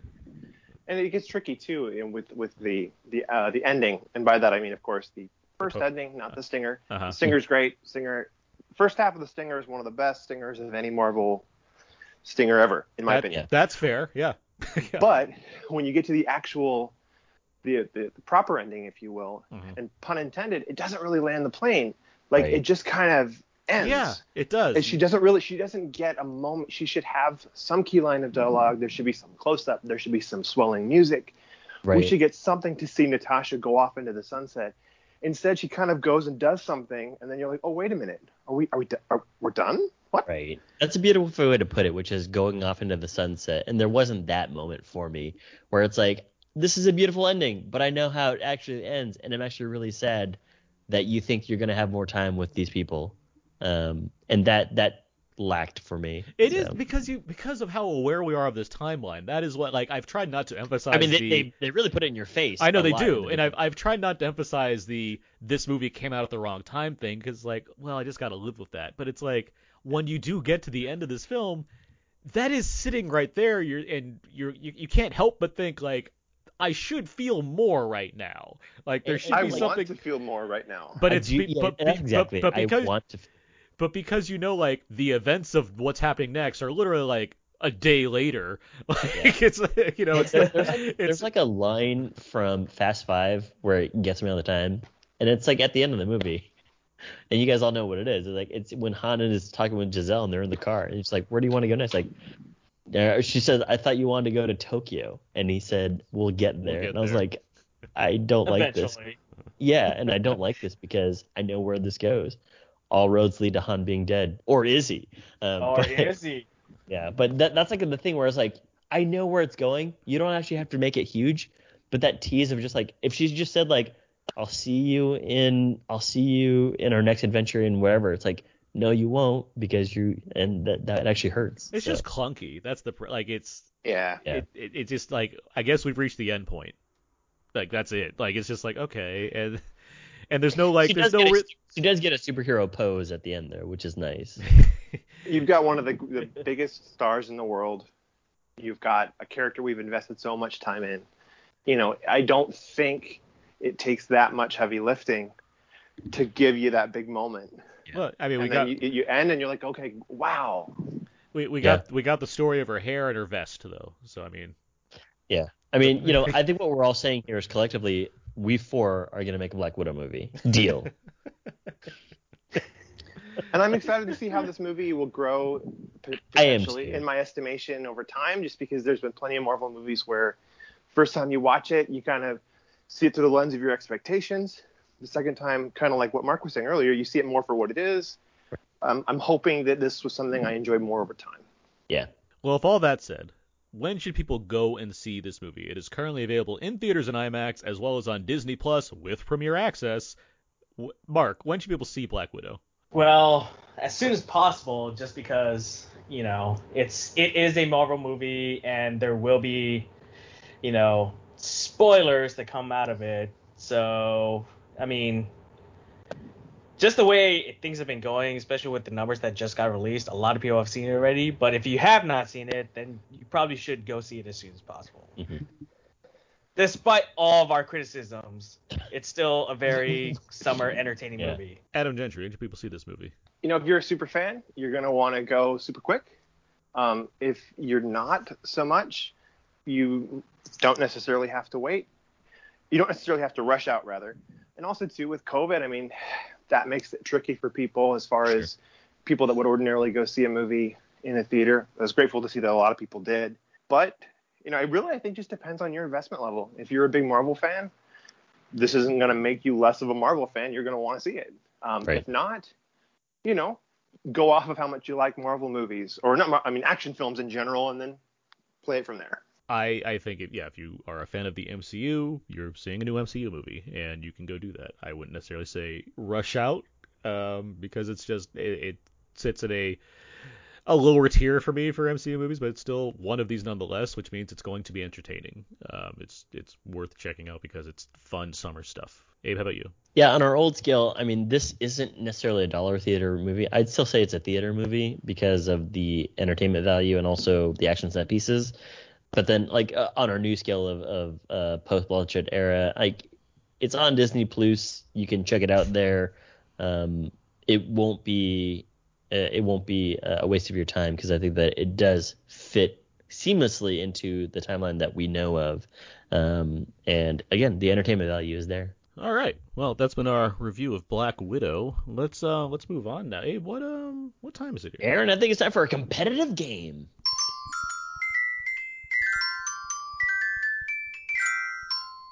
Little known fact, that was actually composed by David Harbour in prison. Yep. And he submitted that for his next toy when you pull the string. That was of course the improv theme for games. I have a game for you guys this week. It is called Black Widow, a spy game. I am going to describe to you spies from various movies. And if you can identify the movie, you get a point. If you can identify the character name, you get 2 points. Whoa! Not just brownie points, 2 points. Yeah. Whoa. Do we buzz in with our name? Yes, exactly, Adam. You buzz in with your name, and then you give the answer. All right, I'm excited here. Okay, here's the first one. A real fighter, a few aliases. He can tell you the license plate numbers of the cars outside. He knows the best place to look for a Adam. I heard Abe. The Bourne Identity, Jason Bourne. That is correct. Abe for 2 points. Adam, I'm sorry I beat you there. You know, you're a lousy guy. I'll just take my leave now. The last thing I had was can run flat out a half a mile in the wintry setting before his hands start shaking. And also I wrote memory issues because if you didn't get it by then, I just wanted to make it obvious. Still get the headaches. Still one of the best lines. Look at us. Look what they make us do. Yeah. And then Clive Owen has a great film career. All right, next one here. Works for Her Majesty's Secret Intelligence. Uses spycraft, sensuality, and savagery. Has bright blonde hair. Mark. James Bond. Incorrect. Bright blonde hair? And James Bond is not a female. I didn't hear that part. I didn't necessarily say female. Well, Jason Bourne's not a female either. I guess I'm a lousy guy too. Wait, can you actually go ahead with the clues? That's all I had because I thought the last one would give it repeat them away. Yeah. Works for Her Majesty's Secret Service. Uses spycraft, sensuality, and savagery. Yes, I was trying to throw you off by making it James Bond. And has bright blonde hair. Bright blonde hair? I'm going to take a stab at it. Yes. Strawberry Fields Quantum of Solace? Incorrect. Abe. Archer Barry. The answer is Atomic Blonde. Lorraine Broughton. Oh my god. Charlize Theron. That's a good is she British? Yes, she works for Her Majesty's Secret Service. Yes. Yeah. Well, I know you're saying that, but I don't recall the character being British, which means I haven't seen it in a while. I don't remember her being British either. If like at the end of the movie, there's like she's basically there's a reveal. That's why I also had other clues. Underrated movie, guys. Watch Atomic Blonde. Yeah, I mean James McAvoy is great in it. The fights are good. Next one we have here. Part of the organization of super spies. One is a former babysitter. The other can mimic voices. They have to save their parents in one story. Mark. Spy Kids? It is the Spy Kids. Do you remember their names? No. No problem. I don't know their names either. It's Carmen and Uni Cortez. Uni? Okay. I only remember Carmen, but I don't remember Uni. Fair enough. Yeah. Daryl Sabara. Yes, exactly. Here's the next one. Daryl from the Mars movie. Anyway. Mars Needs Moms. No. Oh God. John Carter of Mars. Oh yeah, he is in John Carter. Yeah, that's right. Yeah, he's Edgar Rice Burroughs.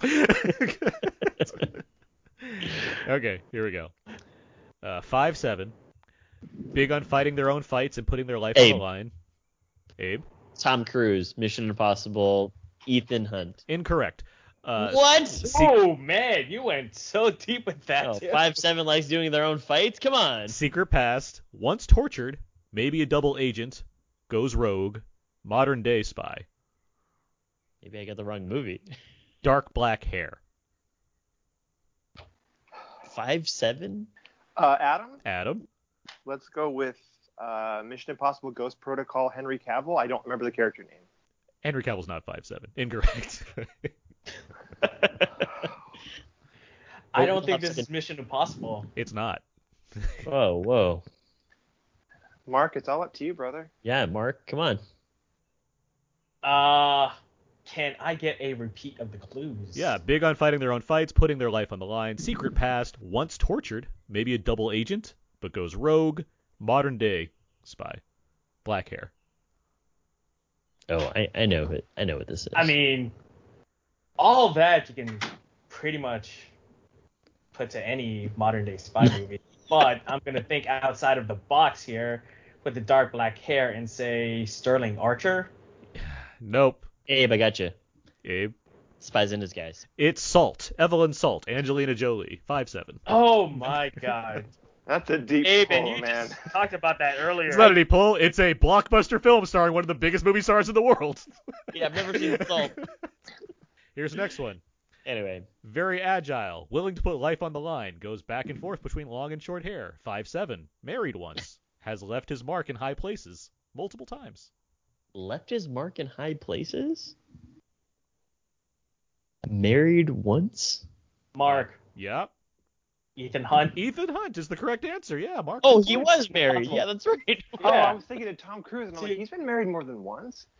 Yeah, it's the character, and he's 5'7". That's right, Jeremy Renner. We talked about this like 3 weeks ago. Jeremy Renner was assigned to protect his wife.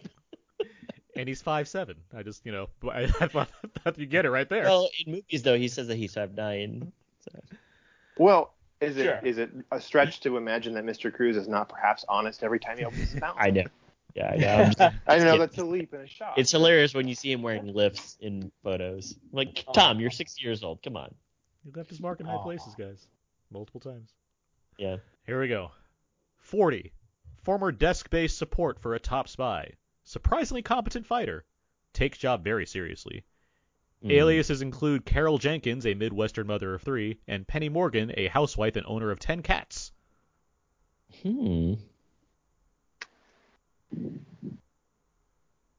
Abe. Abe? You're like the kid who raises his hand and then goes, I forgot. Yeah, I'm just like stalling. Generally buzzing because you have an answer. I know. I just didn't want anyone else to get it. Oh, yeah, because they were really even on those buzzers. they were on the edge of their seats, waiting to buzz in. Do you want me to The Longest Goodnight, Gina Davis. Incorrect. Do you want me to repeat these? Yes. 40. Yes. Former desk-based support for a top spy. I know what this is now. Damn it! Surprisingly competent fighter. Takes job seriously. Aliases have been Carol Jenkins, Midwestern mother of 3, and Penny Morgan, housewife and owner of 10 cats. You guys, I'm sending you guys the vibes. Right? I'll just say this. If I'm saying owner of 10 cats, I feel like that's a comedy. So I don't have any guess, so I don't have a problem if Abe wants to chime in again, unless Mark has one. Mark, you got anything? Man, I'm like deer in the headlights right now. Abe, your follow-up? It's the movie Spy. Spy, yes. Melissa McCarthy. I don't know her character's name, though. Susan Cooper. What is it? Susan Cooper. Cooper? Yeah. Okay. No first name? I said Susan Cooper. Oh, Susan Cooper. Okay, yeah. Thanks. Yeah. Let's see. Mark, you're still in the lead here. What? How? What? Wait, really? Hey! All right, okay, I know sure. I'm losing, but I thought Abe had the lead. Oh, no, you're tied. You and Abe are tied. Okay, I was going to be like Arizona and demand a recount. You both have 2 points and 1 point, so you're both tied. There we All go. right. Here's the next one. Tiebreaker. Trench coat, paranoid, mustache, plays the saxophone, lives alone. I feel like the saxophone thing should really give it away, but I can't think of it. I'm blank right now on the saxophone, too. I got nothing. Lives alone? I'll say, let me add one. Let's see. Yeah. The actor, quote unquote, reprised this role for another film over 30 years later. Ooh. Could you read the clues again? Trench coat, paranoid, mustache, plays saxophone, lives alone. I'll say that other film is Enemy of the State. Abe. Gene Hackman. In that I got the movie. He's a spy. Adam for the Steal? Maybe I don't. Oh, shoot. I thought I'm a little too confident. French Connection? Incorrect. Oh, it's... It's like the spies who listen to strangers or like listening to other people. Well, you got the premise. Yeah, I can't remember the name of the fucking movie. The answer is up. I was thinking French Connection too, but May I? yeah. Yeah, Adam. Conversation? The Conversation is the correct answer. Oh my god. It's like, yes, he's just like listening into people and he plays saxophone. He's like in a wife beater shirt. Please tell me I get at least 1 point. You get 1 point. Totally yes. out of the negative. Literally. You got 1 point. Yeah. The character's name is Harry. Good job, Adam. The character's name is Harry Call. Yeah. Thank Romanoff. Here's the next one. How Aspiring. good is he at saxophone though? What? How good is he at saxophone on Pretty a good. 10 scale? He plays it over the credits. You don't play a song over the credits because you're bad at it. That's my life motto. You don't play it over the credits because you're bad They at don't it. let you. They're not gonna air it if you're not good.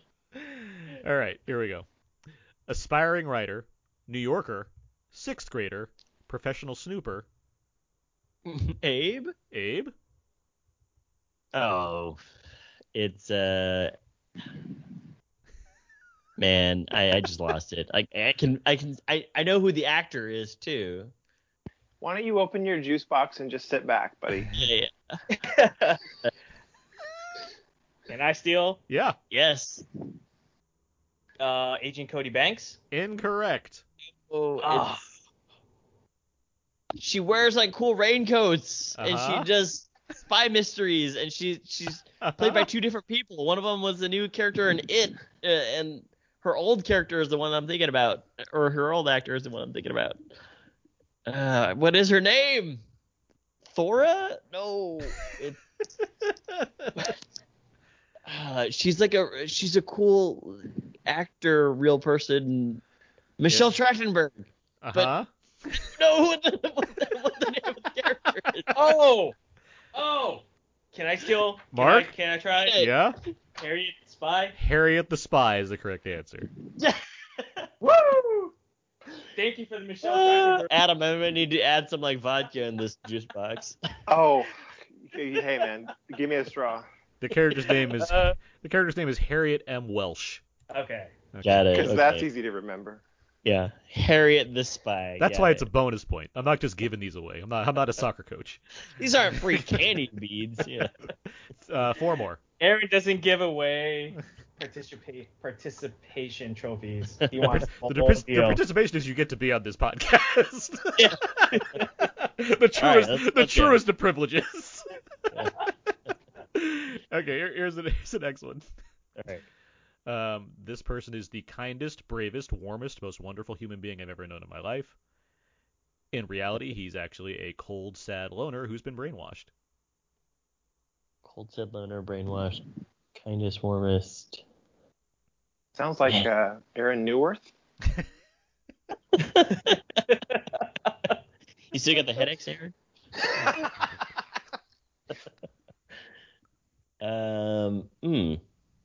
This one has been remade. Huh. The kindest, warmest, bravest, but is actually a brainwashed loner. An actual movie. Yeah, it is. Yeah. Give me another present day clue. Present day clue. The remake.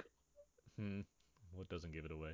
The remake features a 2-time Academy Award winner as the star, a 3-time Academy Award winner as one of the co-stars, and Sabretooth. When Sabretooth? Tyler Mane or... Yeah, remember when Tyler Mane started those 2 Oscar winners in that one movie? The kindest, warmest... Abe. The Manchurian Candidate. The Manchurian Candidate is the correct answer. I don't know Washington's name, though. His name, that character's name is Benny Marco, who's also played by Frank Sinatra in the original. Raymond Shaw is the character I'm referring to. He's played by Lawrence Harvey, and the father of Domino Harvey. In the first film. Man, I should have known that one. You should have, but you didn't. That's Tony Stark's nickname to Winter Soldier. Yeah. Calm down, Manchurian Candidate. Here's the next one. We made a piece here. Former teen criminal turned professional assassin, talented killer, balances personal life with secret career, you read the first clue? Former teen criminal turned professional assassin, talented killer, balances personal life with secret career. You say teen, like Teen? Yes, or teenager criminal. teenage? Yeah. Balances secret career. This is what I thought you'd get like right away. I mean, I feel like maybe I'm an idiot now. This movie had an American remake and at least 2 TV shows, I think. 2 TV shows? Yes. Huh? The original is a French film. Oh, Abe. Abe? La Femme Nikita? Correct. Oh my god. Yeah. But I guess her name's Nikita. It is. They're 2 points. There you go. Yeah, there you go. Oh my. Yeah. All right. Well, thanks for the additional clues there. Yeah, it's been a big property. Yeah. Strangely larger than I thought. Yeah. Aaron doesn't give you participation trophies and shames you when you don't know. That's right. Welcome to Out Now. Here's the next one. All right. Alcoholic, Lothario, dresses well enough, knows judo, tends to stick with one gun, good driver. Adam? Adam? Oh, crap. I got to sit down with my juice box. No. Keep going. I was going to say French Connection again, but he's a cop. He's not a spy, so the premise is wrong. Mm-hmm. Alcoholic, Lothario, dresses well enough, knows judo, tends to stick with one gun, good driver. Yeah, feels like some Jason Statham character. Oh. Adam, we got to guess again? Can Adam try the transporter? It's not the transporter. It's not a Adam's spy. gonna He's a sit down. transporter. Okay, I'm just gonna say this Yeah? one more time because he is an alcoholic. Sterling Archer, Incorrect. because he is a very hardcore drinker on the show. So Very competent too. Abe, you got an answer? yeah. No. You know who else is a hard drinker? James Bond. James Bond's the answer to this question. See, but I thought you were gonna put that on there because it was so easy. And yet you didn't get it. It's Ethan Bond. It's James Hunt. Exactly, Adam. Yes, I made the That's clues. That's only like one gun though. Okay. Yes, all I right. made the very specific clues to not give away the very easy answer of James Bond. Again, with the shaming. Who knows these people? Hey, you're throwing me these lines to justify my choices here. I was like, I'm going to get smarter guests next week. Kills a woman by having her encased in gold and oil. Here's the next one. Last one. All right. Hard partying womanizer with a penchant for the London mod scene, dresses quite loud, has an arch nemesis. Adam, It's Austin Powers, It man. is Austin Powers, man. Oh man. 2 points. job, Adam. And by the way, just in case, the character name is Austin Powers, and the films are Austin Powers, International Man of Mystery, The Spy Who Shagged Me, and Goldmember. I mean, you were off by just that's one part. 5 points. Adam, actually, it's Austin Danger Powers, because Danger is his middle name, but I'll allow it anyway. Oh, my You heart also is got the broken. colons, but all right. Let me count this up here. Well, I lost. I feel like Same. No, Adam the 5 points there at the end there. He might have pulled away with this one. Gaming the system, You're though. saying That, he had that 5 points. 2 But points. no, Abe, you are the winner of this week's game. Mark Thank and Adam you, both thank on the you. board. Very good job, of course. But Yeah, yes, you guys, great job all around. That was a fun game, Aaron. Thank Good job, Mua. Thanks. If I only got the James Bond. Uh-huh. Yeah, blonde haired. Didn't say blonde. Hey, Craig is Oh, Bond. I said all the things that are James Bond. He's an alcoholic. He's a Lothario. He dresses well. He knows judo. Like I feel like I was just giving it away to you guys. Well, I his mean, initials if you, are JB. if you are a spy, I mean, you're supposed to be proficient in, I don't know, If I a lot said of martial arts. if I said has a famous drink, would that have helped? No. Diet Coke. Yes. Yes. Yeah, that would have been nice. All right. Yeah. Martini, shaken, not stirred. Yeah. Well, I wasn't gonna say what the drink was, but famous drink I could have thrown. No, in no, there. famous drink. Yeah. Then that would have been like. I would have martini. been like Tom Collins. Robert De Can't Niro, say let meet the his- parents.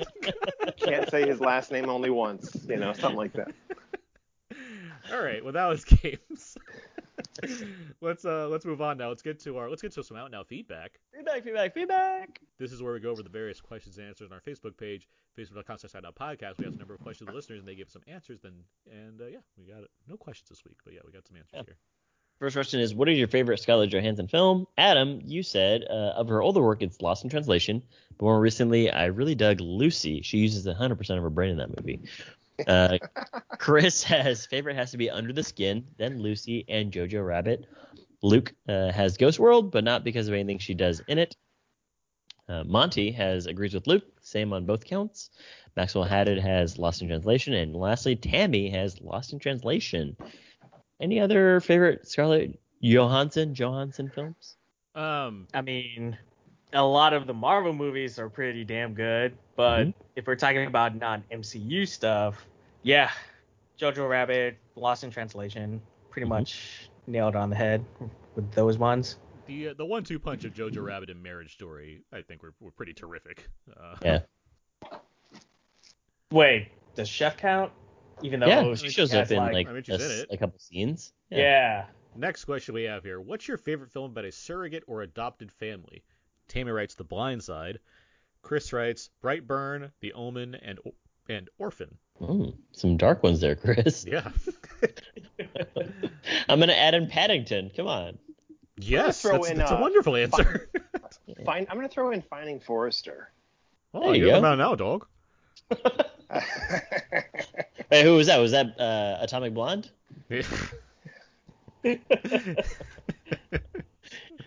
Any other adopted family movies? No, I think Blindside is probably my favorite. She won the Oscar for it. Unfortunately. The next question is, name some films with great uses of motorcycles. Luke has the one with Tom Cruise. What's it called? Probably a lot of them. It's a lot of them. Chris has Easy Rider or World's Fastest Indian with Anthony Hopkins, right? Yep. And lastly, Warren has Knight Riders. George A. Romero's Knight Riders, good movie. I'm going to throw Return of the Jedi in there because in principle, those are motorcycles. Yeah, the speeder bikes? Yeah. It literally has bike in the name, so. I'll second World's Fastest Indian because I think that movie's pretty terrific. Great trailer. Wildly underseen. Not only is that a great trailer, it was featured in the fucking Super Bowl. That always killed me. They spent $1 million They spent that much money to play like Magnolia's features is the World's Fastest Indian. And I was like, why is this movie at the Super Bowl right now? But good on them, I guess. I really like that movie though. I think it's a really good movie. Yeah, the PBS adaptation of The Mouse and the Motorcycle. There you go. Mission Impossible 2 and Rogue Nation and Fallout are all solid motorcycle chase movies. Who's in that movie? What's it? Ving Rhames. Oh yeah, that's right. Yeah, the voice of Arby's. You mean Luther Stickle? Yeah. He's got a last name? Good job, Adam. Of course he does. And he has the meats. He has all the meats. I will have to throw out there Operation Condor with Jackie Chan. Yes, yeah. I watched that movie. There's a motorcycle in that one? I'm trying to think of where the motorcycle is. Yeah. He loves his Yamaha motorcycles, man. The Great Escape, I mean, is another big one. Steve. Yeah. When's the motorcycle scene in Condor? I'm trying to picture that movie right now. It's early on? No, it's towards. I'm guessing I think it's towards end the end sequence. Yeah. Oh, if I may, what about Fallen Angels? Going back to what Mark was talking about. I mean, there's some great. One of the best endings of any movie I've ever seen takes place on a motorcycle in that movie. There you go, Fallen Angels.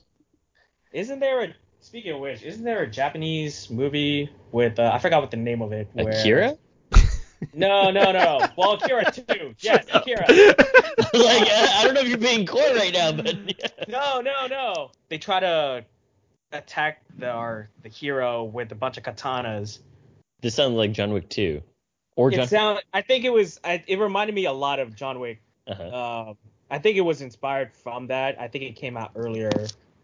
I'm gonna have to Google it. I remember the Operation Condor. Okay, I was like blank. It's like I think of that movie for specific things. Okay, now I remember where it is. Yeah. And I gotta throw out Matrix Reloaded for great motorcycle. Oh my God, scenes, yes, of course. Where particularly, if I may, Trinity strikes the pose from Black Widow that Florence Pugh has so much fun with. There you go. Okay. Next question we have here. What's your favorite Rachel Weisz film? Jeff writes The Mummy.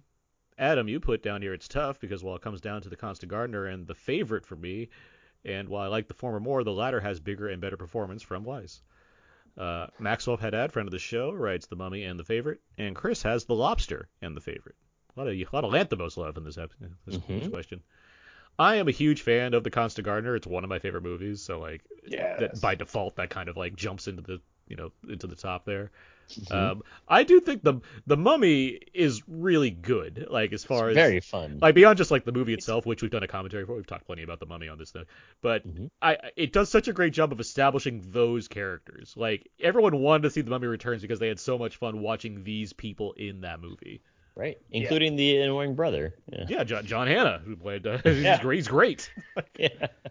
I'm gonna throw in the Brothers Bloom. Great movie. Oh yeah. Yeah. She's all those talents. Yeah, exactly. Because she's bored. Like, I don't really think you should be, juggling 3 chainsaws on this giant unicycle. Quasi related, but I was actually fortunate enough a few years back to see Rachel Weisz on Broadway. Ooh. She was in a Mike Nichols play with one Daniel Craig called Betrayal. The play was unfortunately not great, but it was great to be able to, see James Bond and Rachel Weisz on the same stage. Yeah. Was it no singing, no musical? Just no, there was no singing. Okay. There was a lot of sadness and subterfuge and backstabbing. Oof, this sounds Singing would have been out of place. I mean, we thought so with the Planet of the Apes, but The Simpsons proved us wrong there. The Planet or the musical? I'm in. What's next? The last question is, or I'm sorry, a couple more questions, but what villains do you see in Phase 4 of the MCU? Todd has MODOK, who already has a Hulu cartoon series. Or not cartoon, but animated series. Yeah. It's a stop-motion animated series. Like it's, yeah. It's a cartoon. Yeah. Any other villains you guys want to see in Phase 4? I mean, Doctor Doom makes the most sense at this point for me. Right? Get that Doom in there. You got to get his face melted up. Conqueror. We're getting Kang, right? He's Jonathan Majors. Jonathan Majors is going to be Kang. I'd love it if it's not a villain, but I'd love it if we could get the Silver Surfer in here. Well, by default, by doing that, I mean, that'd be great. He was a villain at first because he is, a ward of Galactus. Then, okay. So you get Galactus by default if you do Silver Surfer. So I mean, that's a way to go. 5 points to Gryffindor. That happens. Like if we're doing more fate, like I mean, I guess Kang the Conqueror is maybe the big bad of this whole thing, but I mean, Galactus or Doom would be. They'd have to be like the supreme, the Thanoses of these later phases as far as like an overall villain, because I don't know who's bigger at that point. So like, what else do you do? I mean, Doctor Doom is probably the biggest Uh-huh. and most powerful villain next to Thanos, because he's as smart as Reed Richards, and he does sorcery as well as Doctor Strange. So he plays on both the science and magic side, which makes him a powerful villain. Yeah. And he has his own country. You know. I mean, he's got a lot going for him. he's got a great cape. I mean, great cape, yeah. Top not cape. Too long, not too short. Exactly. Even Edna Mode would approve of that cape. Yeah, it's a good cape. Perfect. We got a couple more questions. We didn't get any answers for these. This came a little late in the day, I think. But what's your favorite film about Russian spies? Mm-hmm. Any favorite films about Russian spies? In Bridge of Spies, he wore that hat. He did wear that hat. I mean, like, quite honestly, it's not a film, but the series, The Americans, is excellent. Oh, yeah. Yeah. That's probably my answer. It's tricky. It's not a spy film per se, but it takes place during the Cold War. I really like K-19, The Widowmaker, but Aaron has left the podcast. Doesn't really fit. Because I was gonna say I had an affair with her, because that's what lies beneath, but it's still funny to say that with K-19. We should just mix up Harrison Ford lines in all of our future episodes. I saw a clip of Harrison Ford on Conan. I was watching a lot of Conan clips because when his show ended, because I like Conan, and there was one of Harrison Ford doing press for K-19, and he's like, "About that's such a stupid title for a movie." Like he's thinking about his own movie. He's just like, hey man, if everyone was as cool as Harrison Ford, just being like, I'm just doing it for the paycheck, it'd be more fun. He's good in the movie. It's just like the fact he's that, great like, in his the movies, way yeah. because he's not the guy that go he does his character when he's in press mode. So it's like the fact that he's just like ragging on his own thing. It was just great to see Han Solo and Qui-Gon Jinn in the same movie. Exactly. Yeah. Oh wow, yeah. When you say it that way. And what's Peter Sarsgaard's character in Green Lantern? Like the shit monster. Or no, he's not even the shit monster. He's the other thing. He's the big head guy. He's the big head guy. He's like some scientist guy. Yes. Not. I'm blanking, but yes, I know exactly. That's gonna bug me. Hold on. Yeah. Peter Sarsgaard, Green Lantern. The wannabe Brainiac. Hector Hammond, of course. Hector Hammond. Yeah, we all would have gotten that. Dr. Hector Hammond or something? Yeah, he's a doctor, sure. Hector Hammond. I mean, we're probably missing all these like John le Carré films or books, but well, I mean, because they're not necessarily Russian spy movies. That's why I'm not. I mean, I could say Tinker Tailor Soldier Spy, but that's not going to get me. Yeah, that's solid. That's a good. I wasn't sure. It's a great movie. Movie. I'm just not because that's. I'm not. I'm trying to think of Russian. There might be a Russian movies. guy in there. Who knows? There are. I mean, it's the Cold War. War. It's more British. By default, there are Russian spies because that's the nature of these things. But right. I wanted to say specifically Russian spies. Yeah. Last question is, what are some great movies focused on the sins of the past? Ooh. Unforgiven is my key answer. Wow, what happened in that movie? He just did some things in the past, like he like tipped over a cow once or whatever. Oh, he lives in Davis, California? Yeah, I mean, Unforgiven was actually the inspiration for the sequence in Cars when they're tipping over the cow tractor. That John Lasseter couldn't shut up about that in the interviews. We should put that on IMDb right now. Who's got IMDb Pro? Did you know? Oh man, back to trivia. Is that how you can add trivia if you're IMDb Pro? Is that the way to do it? I have no idea. I'd like to think that's the way to do it. I feel like it has to be Pro, yeah. And then we definitely get an account so we can add all this trivia. Submitted by Out There Today. Everyone's like always downvoting us. Yeah, it's one of those good tropes, though. Those sins of the past movies, or like the One Last Job movies, or whatnot. Yeah. I think in a way, I don't know. It's tricky. It's almost the inverse, but something like The Godfather, where it's about the sins of his family's past, and then he's trying to stay out of it. Yeah, that counts. And then he ends up, getting pulled right back in. So it's kind of a weird flip, but I'll take it. I'll take it. Any other movies about sins of the past?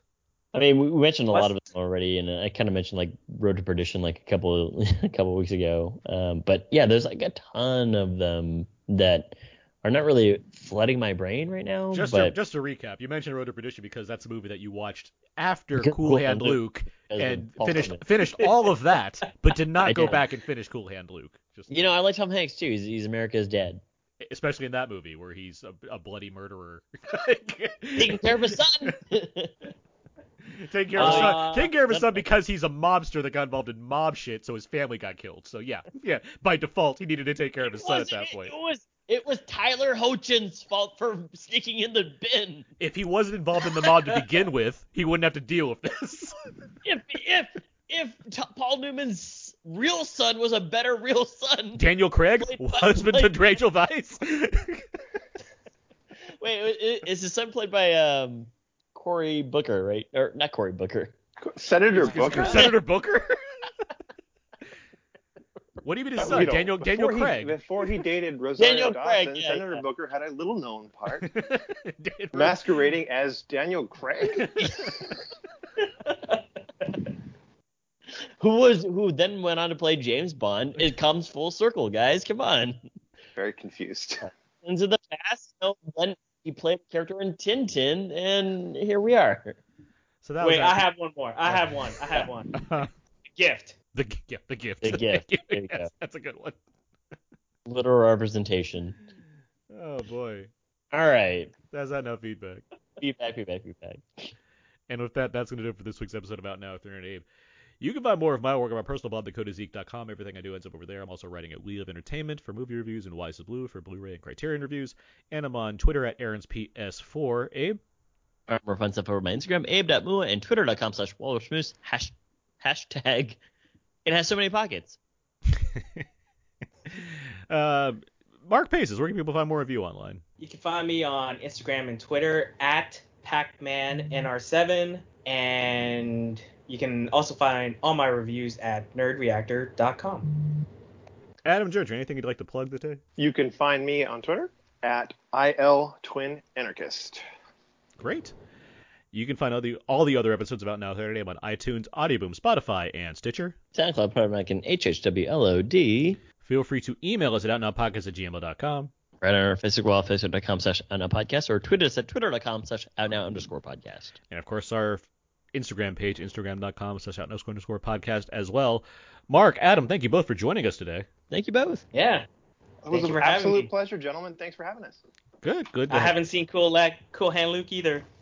Yeah, but Mark, you join the train. But you didn't start it then and stop it. And it's Warner Brothers, so I assume it's on HBO Max and anybody could watch Cool Hand Luke. It is on HBO Max. That's how I'm watching it. But no, glad to have you guys here as always. Good fun for everyone I'd like to thank. So thank you for playing. Thank the listeners for listening. And that's going to do it. So until next week, when we talk about Space Jam: A New Legacy, that's going to do it. So until then, so long. And goodbye. And I forget just why.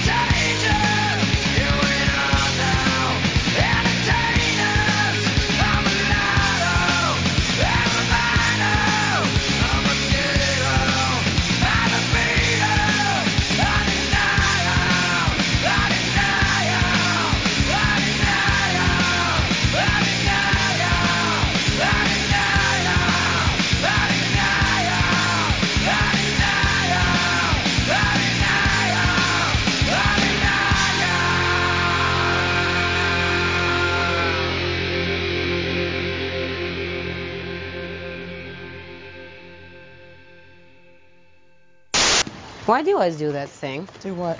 The thing you do when you're fighting. And this thing that you do when you whip your hair when you're fighting with the arm and the hair, and you do like a fighting pose. It's a fighting pose. You're a total poser. I'm not a poser. Oh, come on. I mean, they're great poses, but it does look like you think everyone's looking at you like all the time.